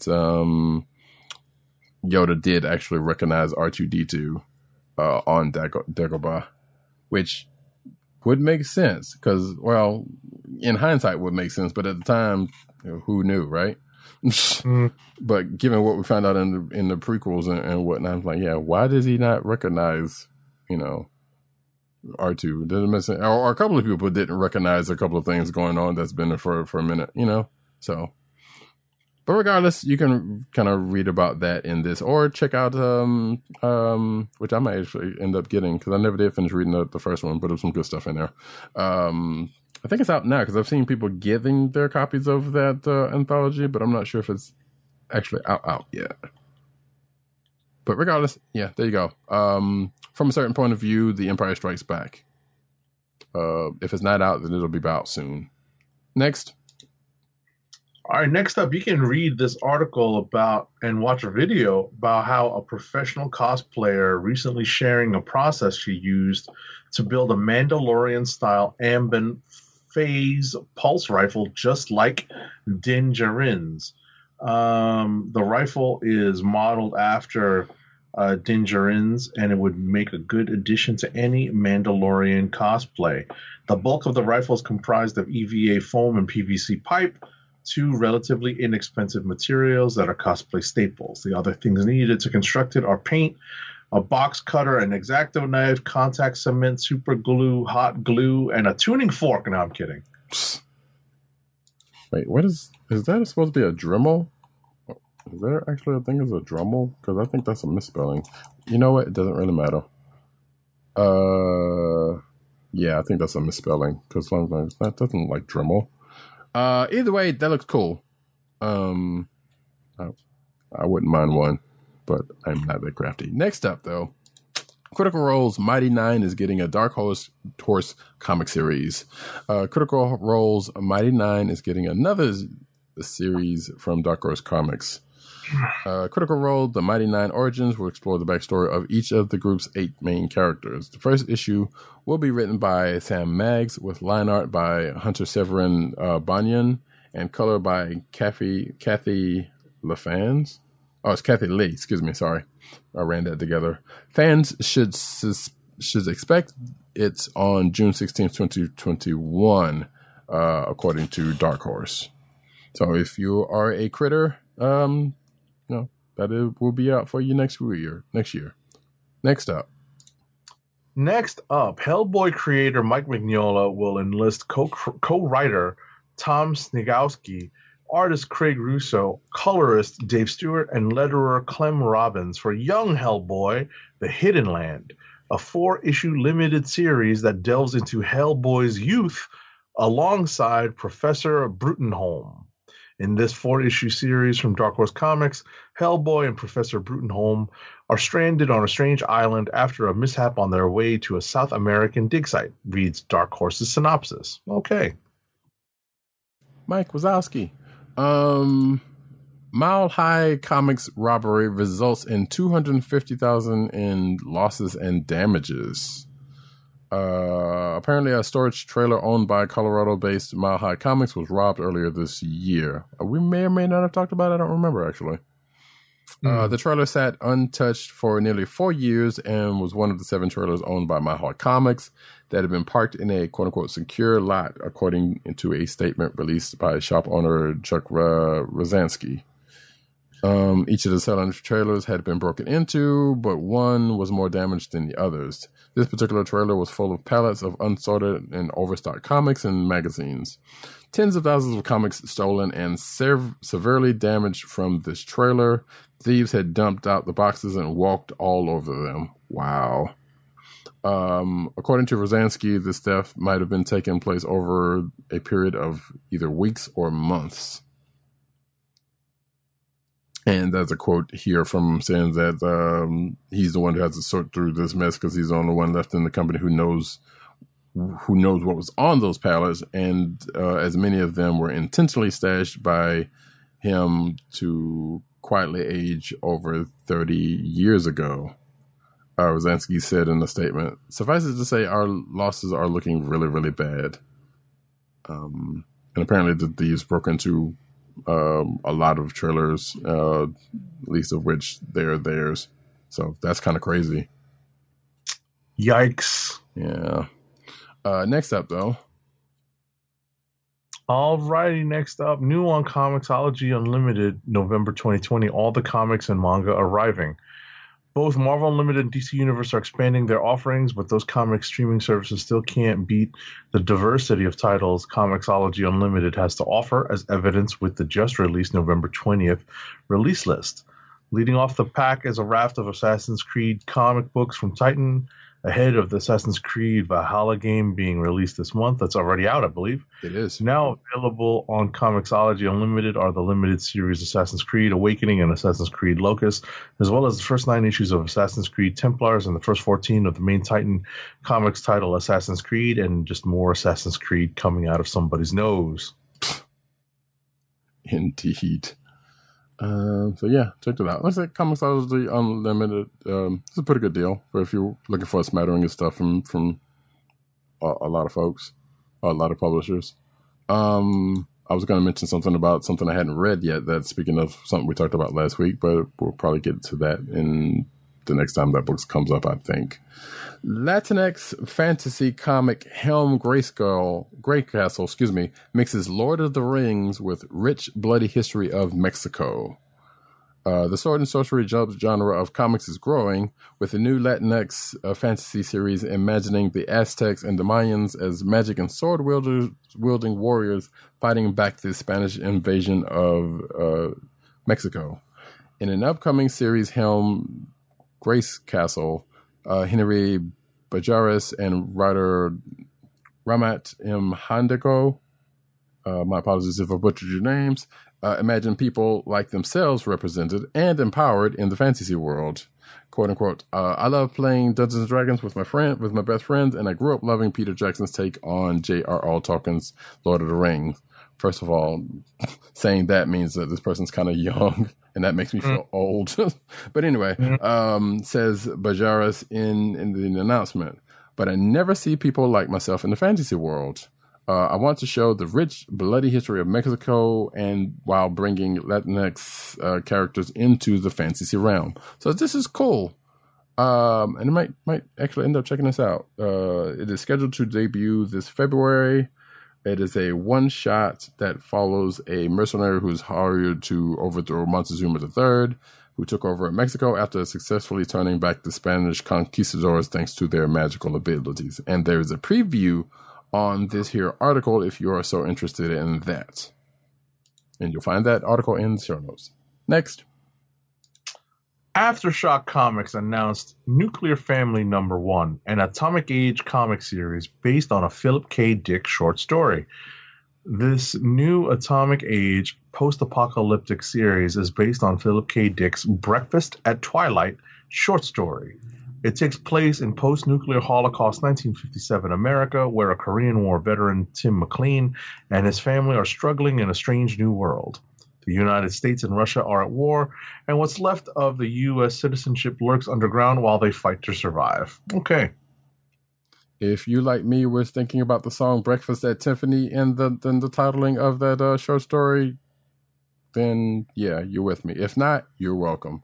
Last but not least, a queer monster love story comes to life in creator-owned Hollow Heart. Real love doesn't discriminate, and in the upcoming creator-owned series Hollow Heart, love is found between a mechanic and a jumble of human organs that used to be a man, but now resides in a biosuit. Scheduled to debut this February from Vault Comics, Hollow Heart reunites writer Paul Allor. Is it Allor or Allor? And artist Paul Tucker after their 2016 series Tet. Hollow Heart follows EL, who used to be human, but now he's a jumble of organs in a biosuit. EL is also in tremendous pain and has been for a very long time, reads Vault's synopsis.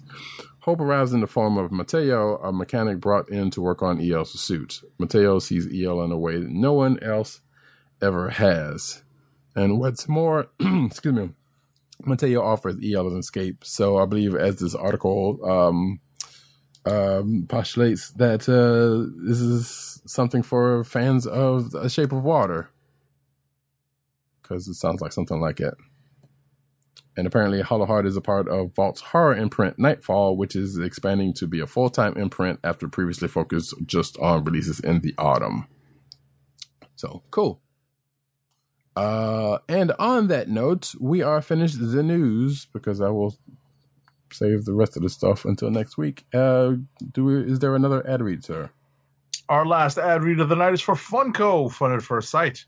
Your home for exclusive collectibles such as their world-famous pop vinyl bobbleheads like Baby Yoda and the Egg Canister, apparel including t-shirts, hats, and socks, and brand merchandise such as their custom DIY pop figures.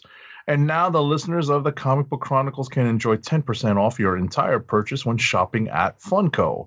To place your first order with 10% off and to help keep our show free for you, go to our network website at cspn.us. That's cspn.us. Then click on the Keep Our Podcasts free link at the top of the page. From there, scroll down to the Funko link and place your order. When you get to the checkout, put in the offer code SHOP10 for your 10% off discount. Funko through cspn.us. Do it today. And as we come to an end of another exciting episode of the Comic Book Chronicles, we thank you, each and every one of you folks, for coming out. Apologize about the technical issues earlier. If you were watching live, not sure what happened there, but sometimes OBS or Twitch be twitching. I have been Roddycat, one of your hosts, and you can find me at Roddycat on Twitter. You can find me at News Nerds Need on Twitter. You can find me at CBCaps on Instagram. Agent_70 on Twitter and Instagram. If you haven't checked out his post from last month's Inktober, you should check him out. There's some good stuff there. PCN_Dirt on Twitter, PopCultureNet on Twitter, PopCultureNetwork.com, and all those umbrella sites therein. I guess he's still doing Byte, and I still haven't yet to ask, but BYTE Byte, the Vine, took the Vine thing. I almost called it something else, but that's fine. Under the name Comic Reviews, no vowels. Tim DOGG98, the Osiris of this ish. You can find him at the Tim DOGG98 on Twitter. You can find him at The Click Nation on Twitter. That's DKLIQNATION. TheClickNation.com. But also, more notably for this show, the Comic Book Chronicles Twitter account. That's CBCron. But even more notably, you can find him at Comic Book Resources, where he's over there writing his face off. You can find this here program on the Coast of the Podcast Network. That's cspn.us. Do it today. Where you can also find us is on your podcast perusal place of choice, whether it be Google Play, Apple iTunes, aka Apple Podcasts, or Spotify, or the Coast of the Podcast Network's SoundCloud page. And you can also find us here every Thursday night. with the possibly exception of 2 weeks from now, but there'll be more on that next week. 9:30ish p.m. on the aforementioned twitch.tv/Combo Chronicles channel, or the youtube.com/TheClickNation channel, where we record live. But, you can also catch us after the fact in audio form at the aforementioned podcast places. The show usually comes out around Saturday, Sunday-ish. But we will be, tweeting that out when it does. On that note, folks, this has been the Comic Book Chronicles. Peace. Peace. One. Wakanda forever! Good evening, Rick. Would you believe it's Dr. Doom? What's on your evil mind? Oh,